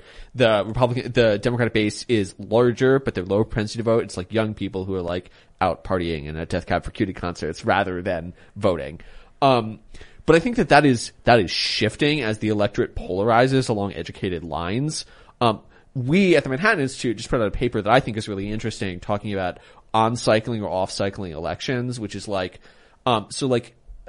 Virginia, the big race that's coming up next week. Virginia holds its elections off cycle, which is like in 2021, in odd numbered years. And that massively depresses turnout. Or like school board elections are usually held in 18 states. They're mandatorily off cycle. Local elections happen in the opposite years.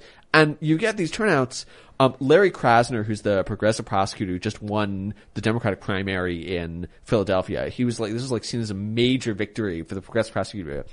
18% of eligible Democrats voted in the Philadelphia DA primary, in, I think, March. 10% of them voted, 10 percentage points voted for Krasner, 8% voted for Carlos Vega as a Krasner won. It's like, that's not a referendum.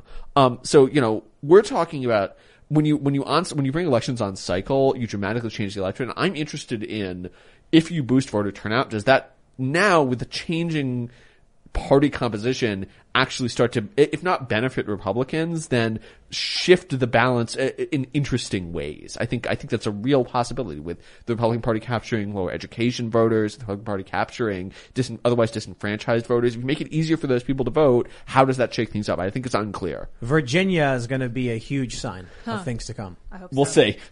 Neck and neck in Virginia. Yeah. But Virginia's gone full blue. Yeah. It's really funny, the area we're in, it's a tri-state, it's Maryland, Virginia, West Virginia. And boy, do people talk very poorly about Virginia around here.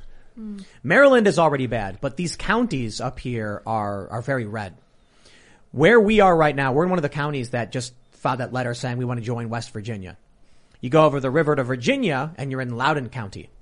Well, you know all about Loudoun. Oh, right? yeah. And so it's a very conflicted area. You cross the river into West Virginia and it's red. I don't know if Loudoun is red or blue, but it's conflicted. And considering the state itself is supermajority now, or it's not, I don't know if it's supermajority, but majority Democrat, it's very, very interesting to see the sentiment of these people in these areas. One of the interesting things about West Virginia is that CRT is getting into those schools as well. It's because these activists are going and infiltrating rural areas on purpose.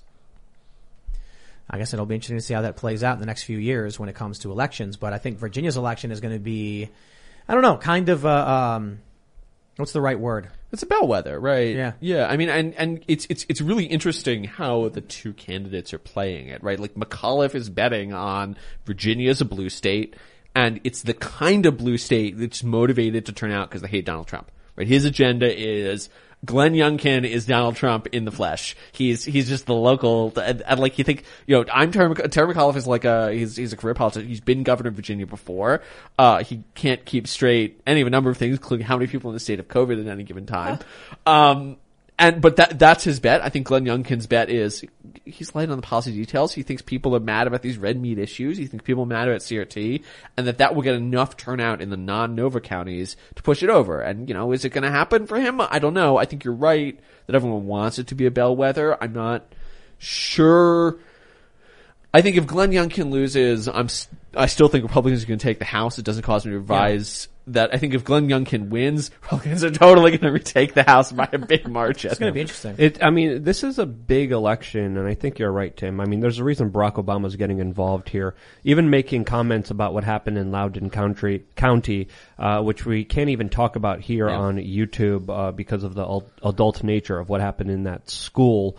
But Barack Obama said, it's just parents overreacting, and clearly a court ruled and saw things a totally different way. The facts speak of a totally different story, and I think that story that we can't even talk about. I think there's another reason why we can't talk about it. I think it might be even politically motivated. Yeah. Is shocking a lot of people in Virginia and is motivating them to vote against the current establishment, against people like Barack Obama that are just conflating it with, it's just parents being crazy. Well, we'll talk about that in the member segment, because this is a particularly graphic story, and if we want to get the full details out, it's not something you want your kids to hear, and it's also something that YouTube probably wouldn't be happy with, because it involves a lot of sensitive, it involves a lot of really disgusting issues. I'll put it that way.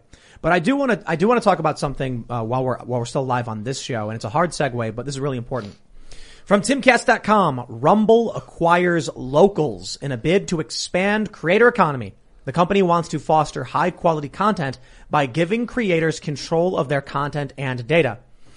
Very interesting move. For those that don't know, Rumble is a very popular video player. It's alternative to YouTube, essentially. It's got a lot of independent and conservative voices on it, and it's considered kind of like an alternative to YouTube. There have been many. Rumble seems to be doing really well and seems to have large coffers, as it were. And Locals is basically Dave Rubin's answer to Patreon. So now Rumble has acquired Locals. I don't know what this will mean for the people of Locals who have their accounts there, but wow, this is a fast move. We have a quote, actually. Quote, we felt there was an opportunity to fairly serve everyone by providing the same tools large creators have without preferencing, Rumble told Timcast via email, based on the premise that small creators like friends and family were no longer being prioritized on platforms like YouTube. Privately owned Rumble launched in 2013. The company's creators felt large platforms focus on multi-channel networks, large corporations, and brands. Unlike other platforms, creators using Locals own not only their own content, but also the community data. The data can be analyzed to better understand and engage with the creator audience. With more insight into who they are reaching, creators can expand their work and continue to generate revenue without outside influence. Instead, they'll use a subscription model Locals has built.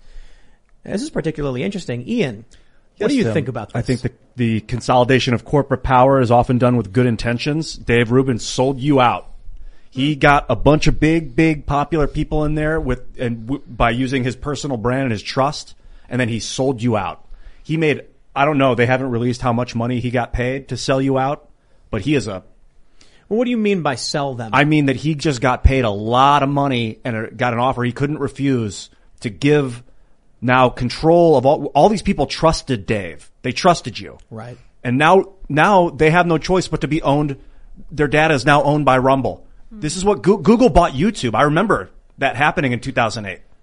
Well, so they say specifically that you own your community data. That's what they say. I don't know anything about this deal, to be honest. I think the bigger issue I have with look, I think, I tweeted out congrats to him for pulling it off. I think it's fantastic. I think there's some critiques we can have. I think it's good that the independent tech environment is growing larger and more powerful. And ultimately, this will be good because there needs to be market competition against YouTube and Patreon and Silicon Valley. This is what we're seeing. However, that being said, I don't like any of how the system is operating. And it's not anything personal with Rumble. We use Rumble. I think Locals is fantastic. But the whole time the Patreon fiasco happened, this is basically, Patreon bans Carl Benjamin. They banned Lauren Southern first, and they banned Carl Benjamin. They basically nuked people's income without warning or notice. Right. Overnight, one day, Carl wakes up, his account's deleted. All his money is gone. So what ends up happening is we see alternatives emerge saying we're going to create centralized subscription models just like Patreon, but with our own unique version of it. And it's the exact same problem. That's why I'm not a fan of it. Michael Malice, Dave sold you out, dude.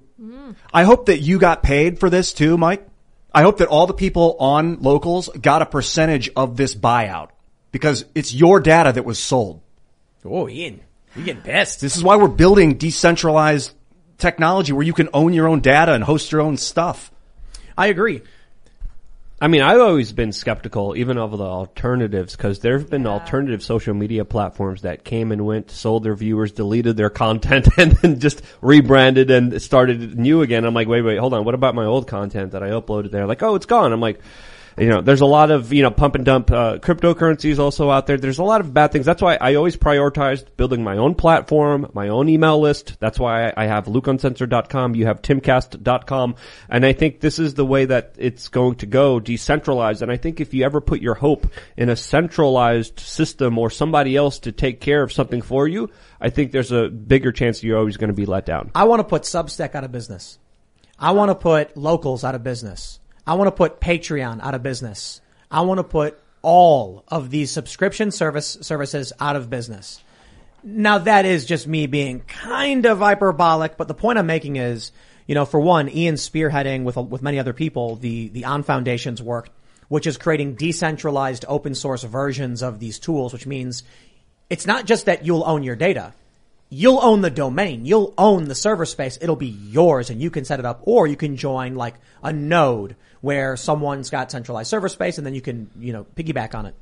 The issue I have here is that the solution to the problems we faced, even by someone like Dave Rubin, has been to recreate the same system, which creates the same vulnerabilities and the same problems.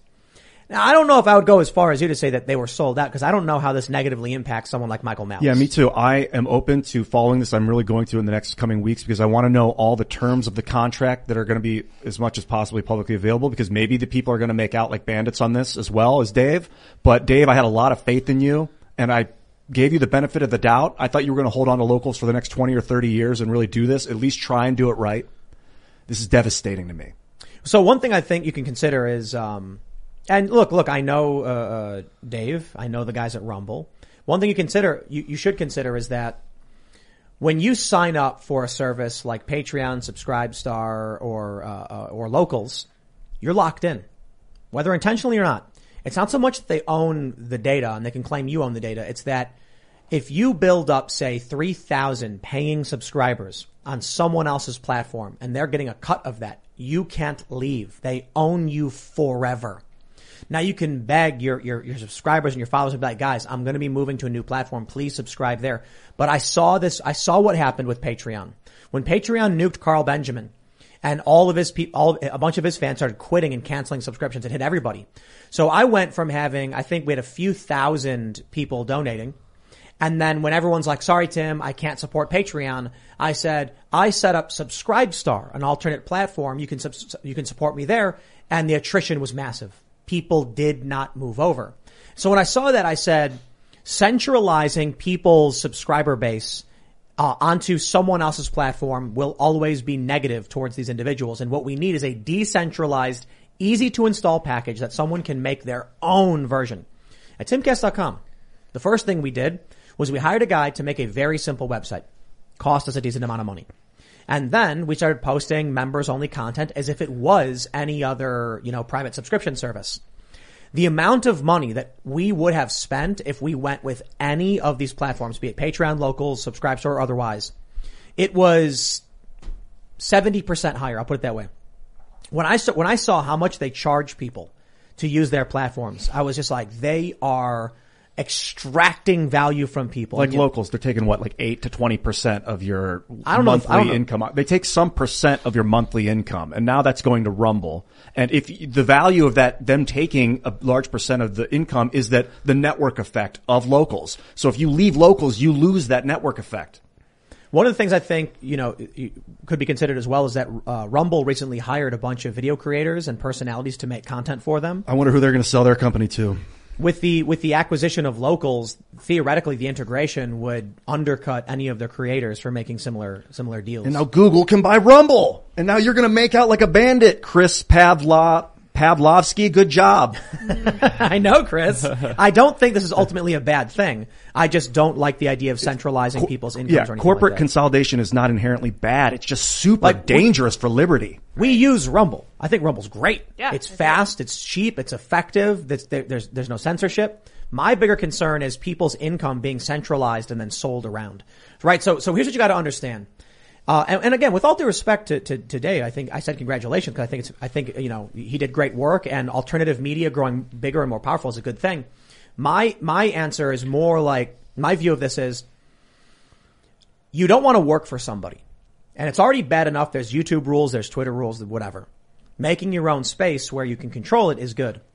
But if the idea of Locals was that you would control your own community, but that Dave could then sell your community to somebody else, completely undercuts what I guess the story was supposed to be. I don't want someone to be like, hey, I'm running a service. If you use it, I guarantee you X. And then I'll say, oh, okay, great. Like you said, oh, Dave's going to own this forever. I trust him. And then he sells it. And now you don't know who you're answering to. Now you don't know what terms will change. And they could. I don't like the idea that your income, your subscribers, your fans can be sold to someone else. I'm still waiting. Is crazy. I'm still waiting for all the details to come out of this, and they should be coming out. If they don't, that's when people should be worried. But let's see exactly what the deal was. Let's see what the contracts are going to be. Let's see how they're going to change. Let's see the terms.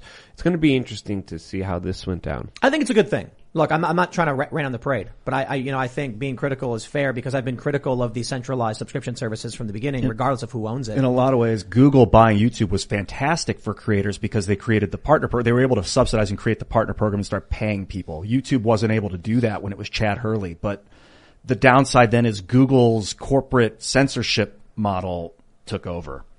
The fear would be if, Rumble sold, which I don't think it will, though. Well, no one ever thinks it's going to happen. That's true. But it's totally legally allowed to. I did not think Locals would sell. I did not. Yeah, it's anybody. And then they do. But I'm not too worried about this. I think ultimately, look, Rumble I think is fantastic. And I think them gaining more power in this space to help push back against the censorship and the big tech oligarchy, it's a good thing. It's a good thing. I'll just put it this way. I've talked to people about locals, and I'm like, I think it's fantastic that Dave was like Patreon censorious and bad, so we need our own space, and he made it, and then other people used it. I just wish people like Michael Malice, for instance, decided to write a check for $1,000 to just make his own version of it and not give away 10% of his revenue. I just don't understand this. This is what drives me insane, is that Tulsi Gabbard, Michael Malice, the other people who are using locals, and again, no disrespect to locals, but just in terms of these people, you go online, you say web dev, they'll say, we can make you this exact thing for $1,000. We'll have it done in overnight. Finger snap. Now, I just don't get it. But I guess people have said they want the network, that it's like you're on this platform, other people are on it. I just wish people were more freedom oriented, I guess, and took the responsibility upon their shoulders and protected their assets and had more control. Maybe that's just me. Maybe I'm too arrogant and I refuse to like give up, anything that I'm doing to anybody else for any reason. Hey, I had my subscription service for 7 years. you know? So I believe in that idea as well. Decentralization is the idea that I think we should be promoting, but we could promote it by being examples of it rather than just following the herd and the flock. I just don't understand it. Guys, I'm just going to say it one more time. Most of these services have a 10% fee. That means if you have 100 patrons and they're each giving you $10, you're getting $1,000 a month. You're giving $100 per month to that company. Now that can make sense if you're not expecting to have a large following. But let's say you have 1,000 people giving you money. Now you have, $10 per person. You're getting $10,000. You're giving $1,000 per month to these platforms. For what? For a one-time fee of $1,000. A web dev can make you a simplified version of this. That's why I'm like, we need to make free and open source software that we can just give to people and they can get their domain, $12. They can get some server space, $50, spend a one-time rate. If they've got, I guess the problem is people are like, how do I even get to the point where I have $1,000 unless I use someone else's infrastructure? Yeah. And I'm like, save up money, do what you can, because then you hire a guy for $1,000 and maybe you can even get it cheaper if you've got a friend or you can learn how to do it yourself. It is plugins. It is WordPress. It is plugins. It is simplified. You can make it. Server space is extremely expensive. There's no perfect solution, which is why one hasn't been created yet, but know that if someone else has your data, they're gonna sell it. And they may not, but think like that. The amount of money that we would have given away, timcast.com, if we went with any one of these platforms, it is substantial. We could have started 6 companies with the money we've saved. Easily. That's what's crazy to me. I know the cost of bandwidth. I know the cost of development. And I looked and I'm just like, how come we don't have someone going to these individuals like Michael Malice, for instance, we're a huge fan, and being like, hey, Michael, here's a guy, pay him one time, he'll make the site for you, and you don't have to give anyone money ever again. It's all yours. Don't give it away. I just don't understand that. I just don't get it. But you know what? Look, that's just me. I see something and I don't understand why people are just giving things away instead of trying to build up something that is secure and unbannable. But hopefully, I'll put it this way we'll go to Super Chats. What we're working on should put these companies out of business, all of them. I don't care their political ideology. I'm not necessarily, because some people won't want to buy a server space and install a package, but we're going to make it so that instead of having to worry about that $1,000 to hire the web dev, all that work's going to be done. And you're going to just click a link and it's going to say drag and drop this into your server file. Here's how you do it. And then boom, you have a subscription service website done. And here's all the other people using the service, and then you can pick who you want to see. You can whitelist and blacklist corporations. Free. It's going to be great. Yeah, it's all free. 100%. And that means the only costs you will have is the credit card exchange rate, which is server costs, which can be insane. So that's a big part of this is server costs. Figuring out how to mesh network servers, but it will or use library or have it local. It'll always be cheaper than what you'd give to a private company that's seeking to profit off of your subscriber base. Yes. And especially as it scales up. They do a lot of the work for you. That's what makes those companies look nice. But that's what we're doing. We're doing the work for you. But we also do have torrent-based video hosting. And there are other platforms that can do extremely low cost. I mean, interestingly, Rumble is one of them to do very low cost hosting. And so at a certain point, you don't need these services to function like this. It's like WordPress plugins, man. I'm not even kidding how ridiculously easy it is to set up. You get a WordPress, you download subscriber plugin, double click it and you're done. We're just simplifying it, making it as easy as possible, like one click and the thing's all set to go, but it already is easy. That's just me, man. I don't know. Look, I look at the culture war. I look at so many of these personalities who are making tons of money, and I'm like, why don't they have 10 more shows? The Young Turks have a network where they've got a dozen shows. They make money and they dish it out to all these people. Then they get investors and they dish it out to all these people. They build more shows. They do more. And I'm like, why aren't we doing that? Well, we're doing that quite literally with the Tales from the Inverted World, with the vlog, with several other shows. I work on a pop culture show we're working on. And then I just look at the right and the moderates and the independents and I'm like, they don't do this. They don't. Even Peter Thiel, right? He goes after Gawker. He complains about fake news. He funds Rumble. That's fantastic. But where's his effort? Joe Rogan complains about CNN lying. Joe's massively wealthy. He could take $1 million and be like, have at it. They just don't do it. But you know what? Whatever. We'll do it. And then we'll see where everyone else ends up. And now we'll go to super chats because, rant over. But I do want to stress again, any alternative competition to Silicon Valley and their censorship is a good thing. If at the end of the day, the battle we have is Locals is not going to ban you and Rumble won't ban you, hopefully that's enough to attract more people and displace the censorious nature of It's not because Rumble can ban you at any time. I'm sure it says that in their terms of service. They do. They have community guidelines. Trust no centralized service to maintain your life for you. That is your job. Yeah. Yeah, I don't think people saw Facebook going where Facebook went. In the early days, people probably were just like, oh, this is cool. It's just like a simple service. And now it's like they track everything about you. They know when you poop. They're building a metaverse. They're going to lock you in Instagram. My God. Yeah. All right. We'll go to Super Chats. If you haven't already, smash that like button, subscribe to the channel, and go to timcast.com, become a member, because we're going to have a members-only segment coming up at around 11 or so p.m. You don't want to miss it.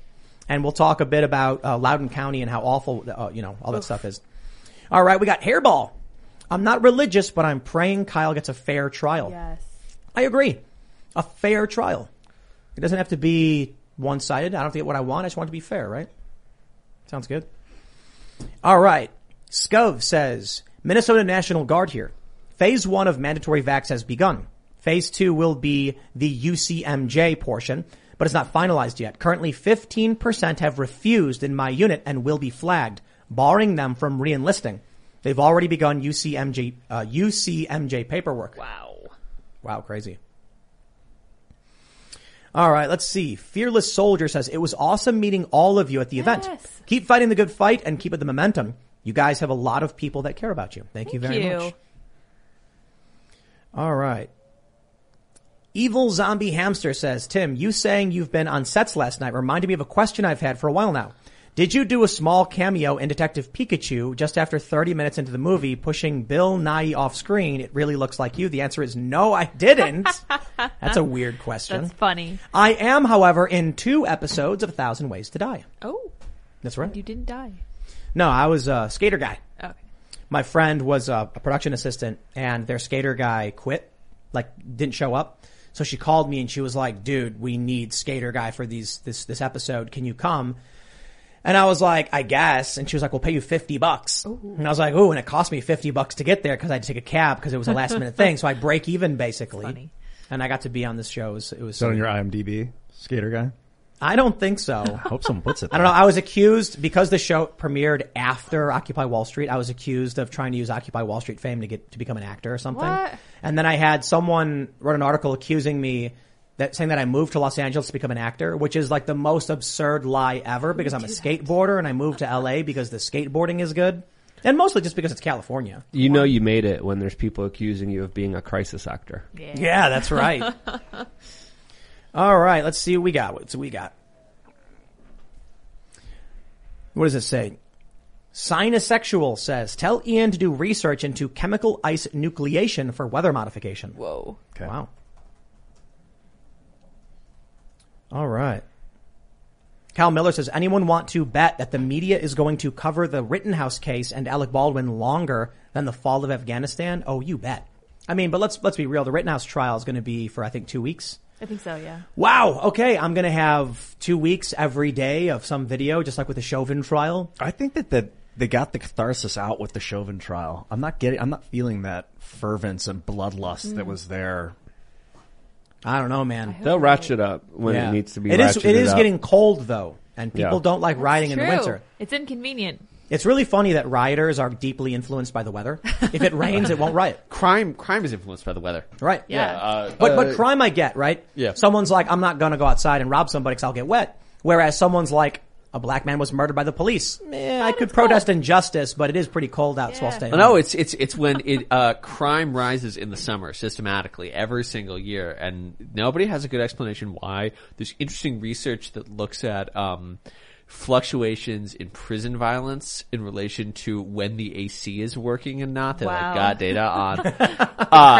And when the AC goes out, there's more prison violence. Yes. So a lot of it just comes down to people are not happy when it's hot out. Yeah. And yeah, I think I do think a lot of last year's rioting just came down to people who had been stuck inside for 3 months, and this was a socially approved way to go outside and, act out all of their pent up aggression. Exactly. And there's I'm sure there's less of that now, but they've had the catharsis once. Yeah, that's not. Paul Thonkum says, a prop gun is a fake gun with no firing pin, and the trigger is just spring-loaded to act like a real gun. They keep saying prop gun because they don't want you to realize that Alec Baldwin pointed a real gun with a real bullet at a woman and killed her. That he doesn't believe people should have to defend themselves. That's right. Not, no. The Jaded Kriegsman says, on this day in 2001, the Patriot Act was signed, eroding our freedoms and emboldening federal authoritarianism. Restore the 10th. Restore our rights. Interesting. 10th Amendment? Heck yes.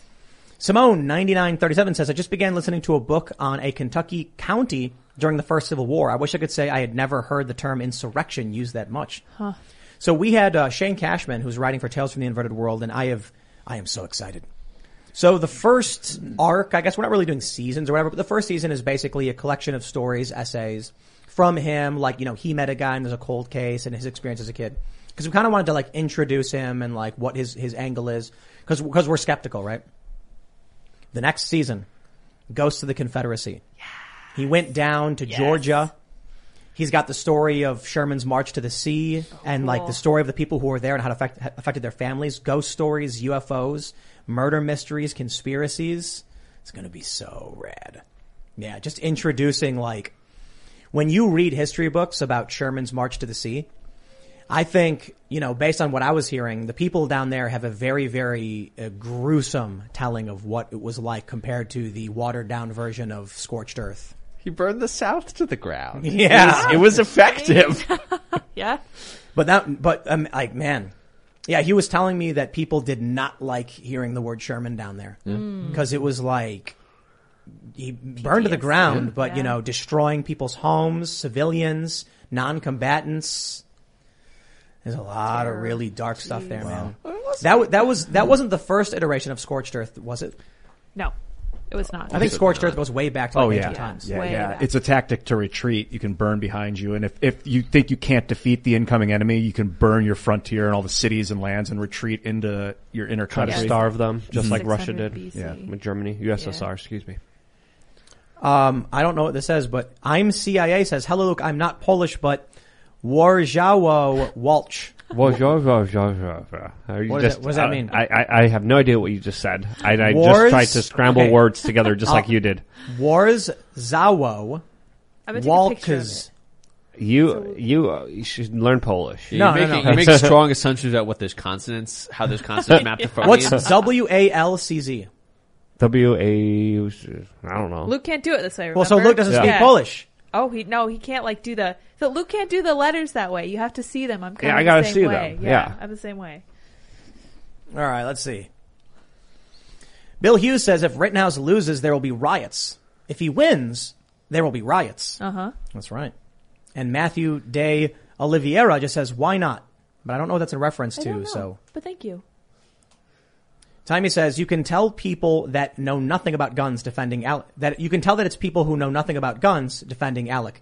The first thing told in our LTC class is that you're responsible for everything that comes out of the end of a firearm you're holding. Of course. Yep. Yeah. It's amazing though that the people who want crazy gun control don't believe in responsibility. Well, they're related, right? It's Right. that you can't imagine owning a firearm's a scary thing. It's like, you hold a gun for the first time, you're like, wow, I could kill somebody with this. And if you're the sort of person who sees that and is like, well, nobody, I understand the impulse to say nobody should have that. I think it's wrong. I think it's, ultimately a futile impulse in America, but I understand that impulse in terms of just like that sort of passivity. I never thought when I got into a car, man, I could kill somebody with this. Well, Really? the gun, I think that all the time getting into a car. The gun is like very, very easy to create a lot of damage, and like a 6-year-old can do it, which is why it's different than most weapons, pretty much every other weapon. I feel like cars can do more damage than a lot of guns. But you need to be big and have gas in the tank and have a key and There are about as many vehicular deaths in the United States per year as gun homicides and gun suicides. Cars are dangerous. Cars are really dangerous. Yeah, they're big. Lydia just sent me it means Warszawa walczy, which means Warsaw's fights. There you go. You're welcome. Probably you're surrounding the Warsaw Uprising, fighting against, of course, the Nazis. Right on. William Gabriel says, what sword is on the wall behind Tim? I got this from a mall. It's a mall sword. Oh, cool. And it says something like 7 Souls sword or something like that. I don't know what it is. It's like a prop, like it's just a sword from a mall. Mythical Yeah, it's a mall sword. And we also have, you can't see, it's off camera, but we have the Master Sword hung up as well. Also not a real sword. It's from The Legend of Zelda. And, we were thinking about getting a whetstone and actually making, we'd have to redo the hilt. It's plastic and make like a real, I'm pretty sure someone's probably already done that. I'm old fashioned. I just have machetes. There you go. Yeah, I've got that. Luke's got to go bushwhacking. Yes. Clearing the brush to go down the path into the forest. All right, let's see what we got. Let's see. Jagger Tree says, misfire, like a hang fire, is what a bullet does, not a gun, which means it didn't burn the powder properly. Guns can malfunction. AB's gun worked fine, Alec Baldwin's. That's right. He pulled the trigger and a bullet came out.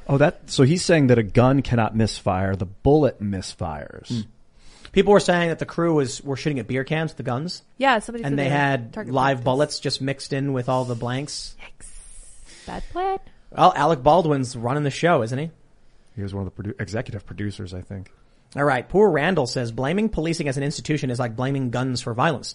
Police are but a tool. It can be wielded for good or bad. And in most cases, the police are used for good. The problem lies in the culture. I agree with that, yes. Andrew Sutton says, someone should buy a racehorse and call it Brandon. I get the feeling that people would cheer for it. Well, you've got to call it Let's Go Brandon. Yeah. Lee Fagan says, we need not worry when Kamala becomes president. When she does, if she follows down the same route of unconstitutional edict, we will impeach her too. Well, there you go. Normies Get Out says, please don't forget that Black Rifle Coffee bent the knee and refused to stand with Kyle Rittenhouse when he was photographed wearing their t-shirt.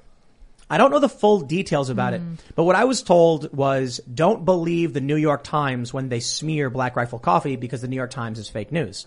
I don't know the full details though, so I don't really know what to say. All right.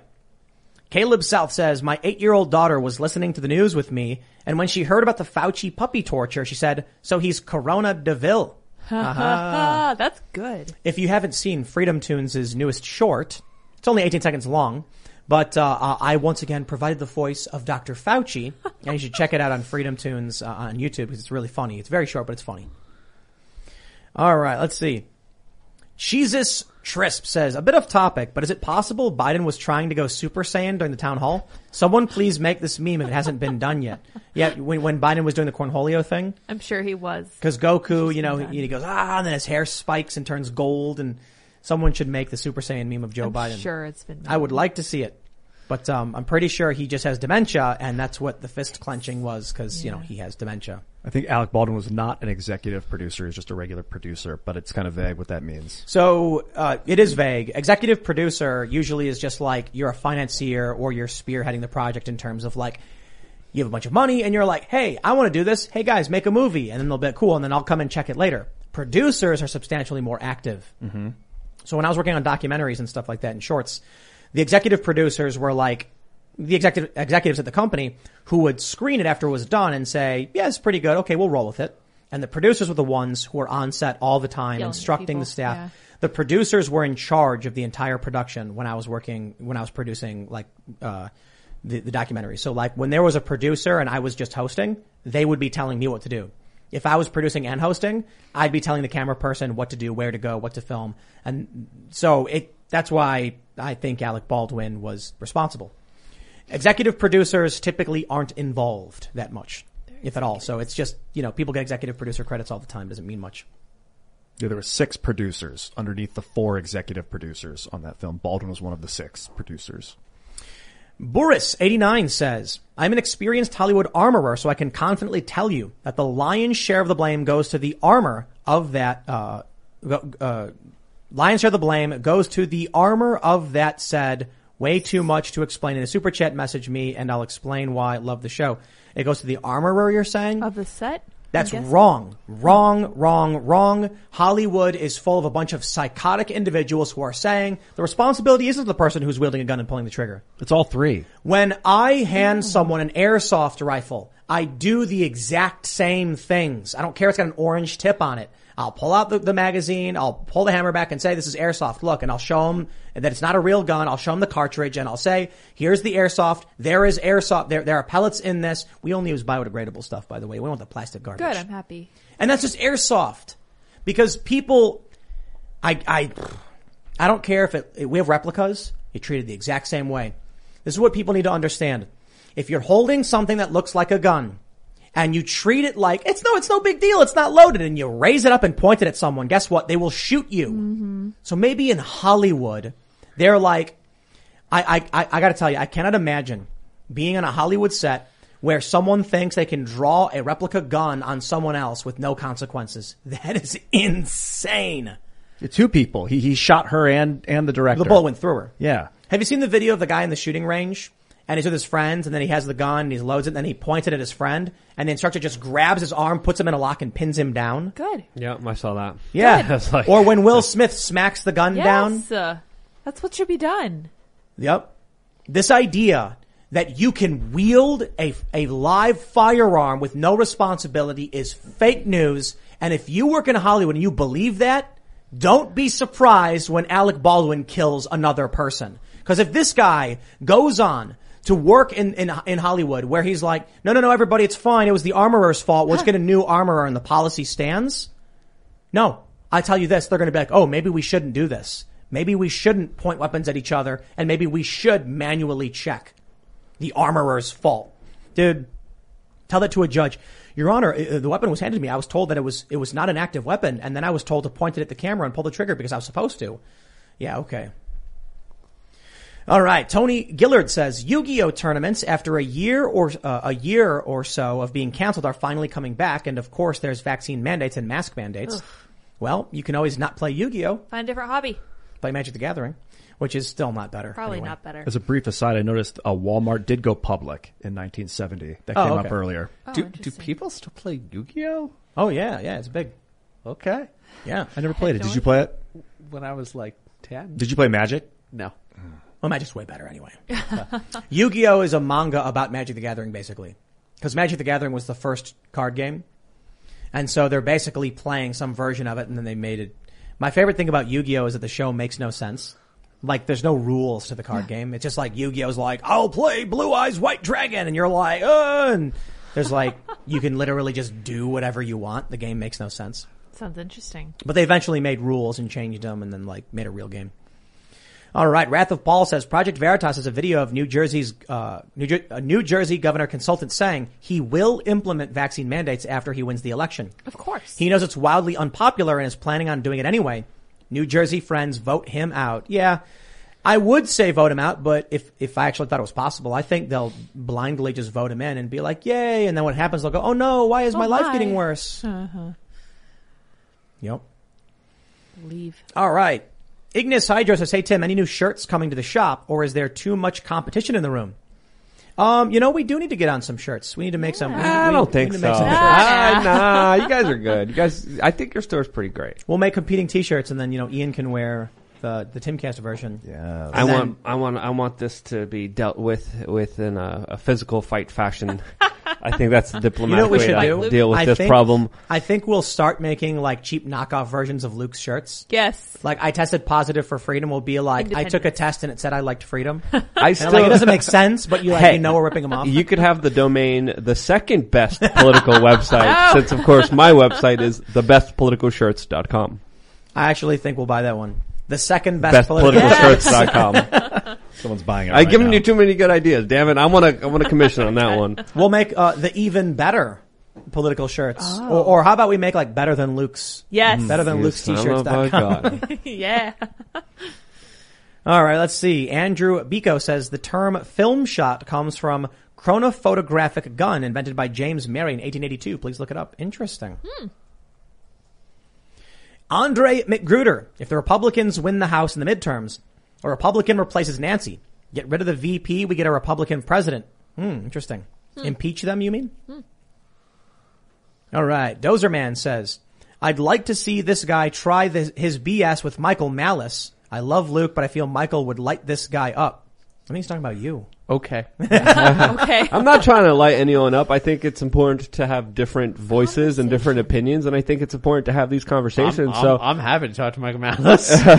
But it's good to have these conversations, and I'm not seeing this as a combative thing. I'm seeing this more of an exchange of ideas. And I've been dying to talk about the deindustrialization with the rise of globalization and the rigged war on drugs being responsible for the rise of crime in the 1970s. But that's another issue. I'd like to talk about pharma being involved in the drug epidemic on the after show, maybe, if that comes up. Yeah. Dude, our guest is just shaking his head. The chronophotographic gun's awesome. This was 1882. Whoa. It looks like a rifle, and it was the predecessor of the camera, the movie camera. Oh, cool. We got a super chat from a Viva Frey? Yeah.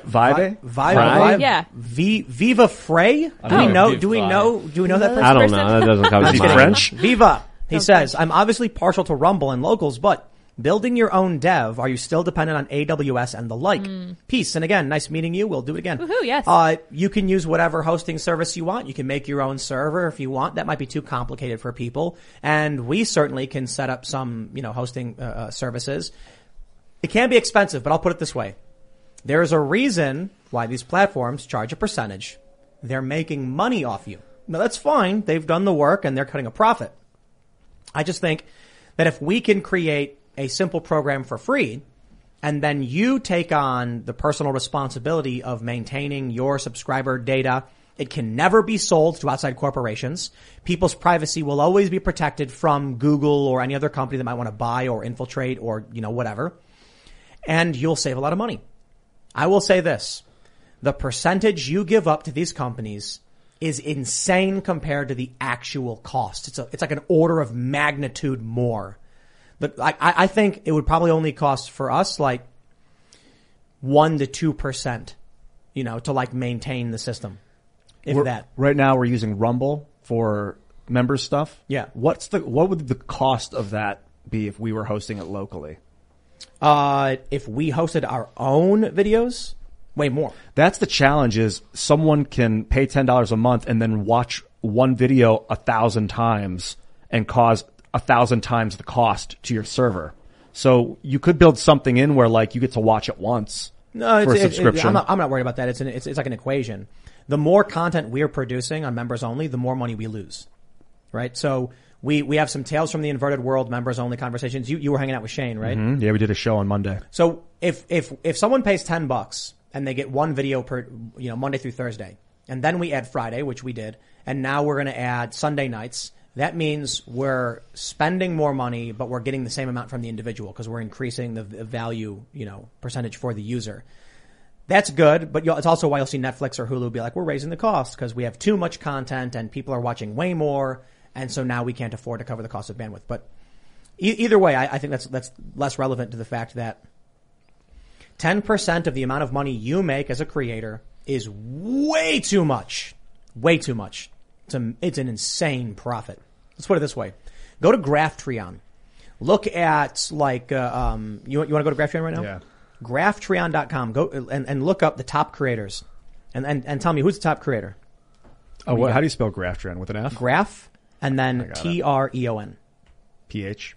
Yeah. Graph. Graph. Graphtreon. I want to tell a story while I'm doing this. Coming up long. You can't type in a word, Ian? So once upon a time, Ian couldn't type in a True word. Crime Obsessed is number one. Then we have Chapo Trap. How many? 46,705. How much money they make? If it's $10 a month minimum, that's $467,000 a month. Oh, it doesn't have one. Okay, so number two, Chapo Trap House, 36,734 patrons, $162,000 a month. It does not cost $16,000. Is it 162? You said? Yeah. It doesn't cost $16,000 per month to run a member service. They are giving away $16,000 per month for no reason, for a one-time cost of $1,000. You can have someone build out exactly what they get from Patreon. Yeah, especially if you're hosting your stuff on Rumble. You don't have to host your own data. That's the point. It costs money to have private bandwidth. Yeah. Like when we have Rumble, we got to pay a lot of money for that. It is expensive. It is very expensive. It is substantially less expensive than giving away 10%. That's mind blowing that Chapo's giving away $16,000 per month. You could hire a web dev on a 6-figure salary to work for you year round to develop and maintain the site for you and its WordPress and plugins. And you could pay less. You could hire a dev at $8,000 a month and cut your costs in half. I just don't understand it. But I guess people, if they don't know, they don't know. So hopefully we can change all that, right? Oh yeah. All right, let's see. Brian Knowles says, Ian, watch Dave Rubin's episode that aired today. He publicly explains all of the terms and conditions of the acquisition. He didn't get a payout. Interesting. So you gotta relax, see? I do have to relax. So he sold the company, but he didn't get a payout. Is that what I was just told? Yeah, well, that's what they're saying, yeah. Okay, I'll find out. I'll look for it. Eric Thibodeau says, Yo, Ian, bro, chill out. Dave is still invested in Locals, and the co-founder is still the CEO of Locals. You don't know what you're talking about, bro. Look into it. So what does that mean? Does that mean that Rumble bought a portion of Dave's equity, or I mean, an acquisition requires some exchange. Maybe Dave got stock in Rumble or something, or like private equity in Rumble or something like that in exchange for it. Yeah, I got to look into this more. Yeah, my approach to the whole thing the whole time was create decentralized tech so you can never be banned again. I don't see Rumble and Patreon as solving that problem ultimately. I still think it's good what they're doing, but I don't see it solving the problem. Not in the long run. In the long run, it's going to be this. You want to follow me? I say follow me at, Tim at timserver.com. And then I own the server. No one can ban me. When you open your website and look at your feed, you'll see tweets from me, kind of like RSS. And no one can ban me, ever. Someone can say, I don't want to see him and block me from their website, but can never ban me, can never take away my revenue, my subscribers. You are invincible. Uh-huh. All right, we'll do one more super chat here. We got Chad Michael Taylor. He says, Tim, I am the manager of a comic and game store, MTG, Warhammer, etc. We are fighting the culture war here. Just started vlogging from the shop. Cool, glad to hear it. I think we're going to be opening a game shop on Freedomistan. Yes. We got to build a big building, and the problem is steel costs are through the roof, so it is very expensive, and we're having a hard time because these companies are just. I call a company, I'm like, hey, I need a steel building, and they're like, okay, we'll call you back, and I'm like, and then they call me back, and they waste my time, and they ask me a bunch of questions. I'm like, guy, I need, we're looking at like 75 by like 100 or something, and I'm like, we got a lot of work to do before winter. Can you do it? And they're like, well, let me call you back, and I'm like, hey, click, dude, it's frustrating. Probably just need to hire a project manager to run the whole thing. Huh. Matt Lucas says Dave got stock, is a salaried employee. His bro-in-law is CEO. Interesting. Well, we'll see how it plays out. I think it's a good thing.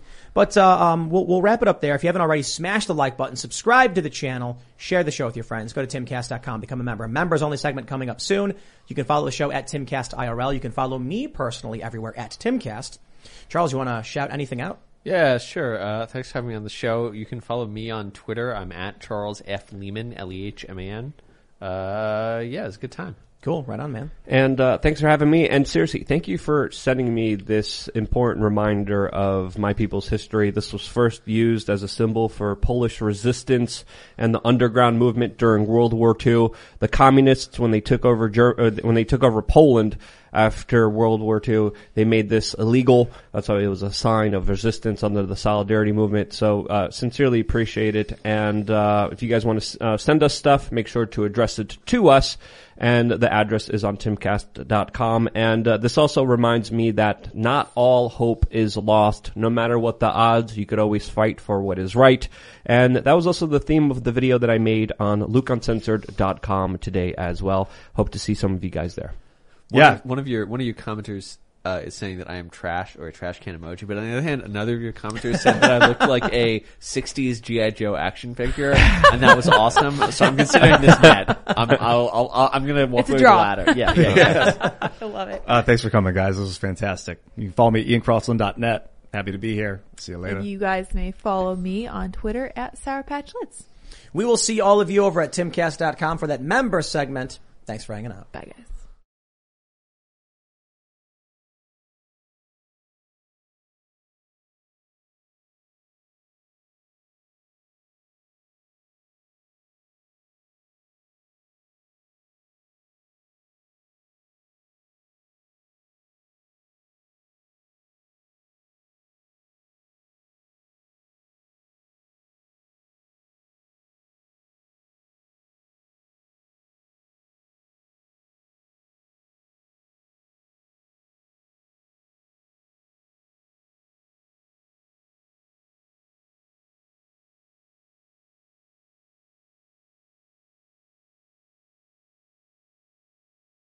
With the Lucky Land Slots, you can get lucky just about anywhere.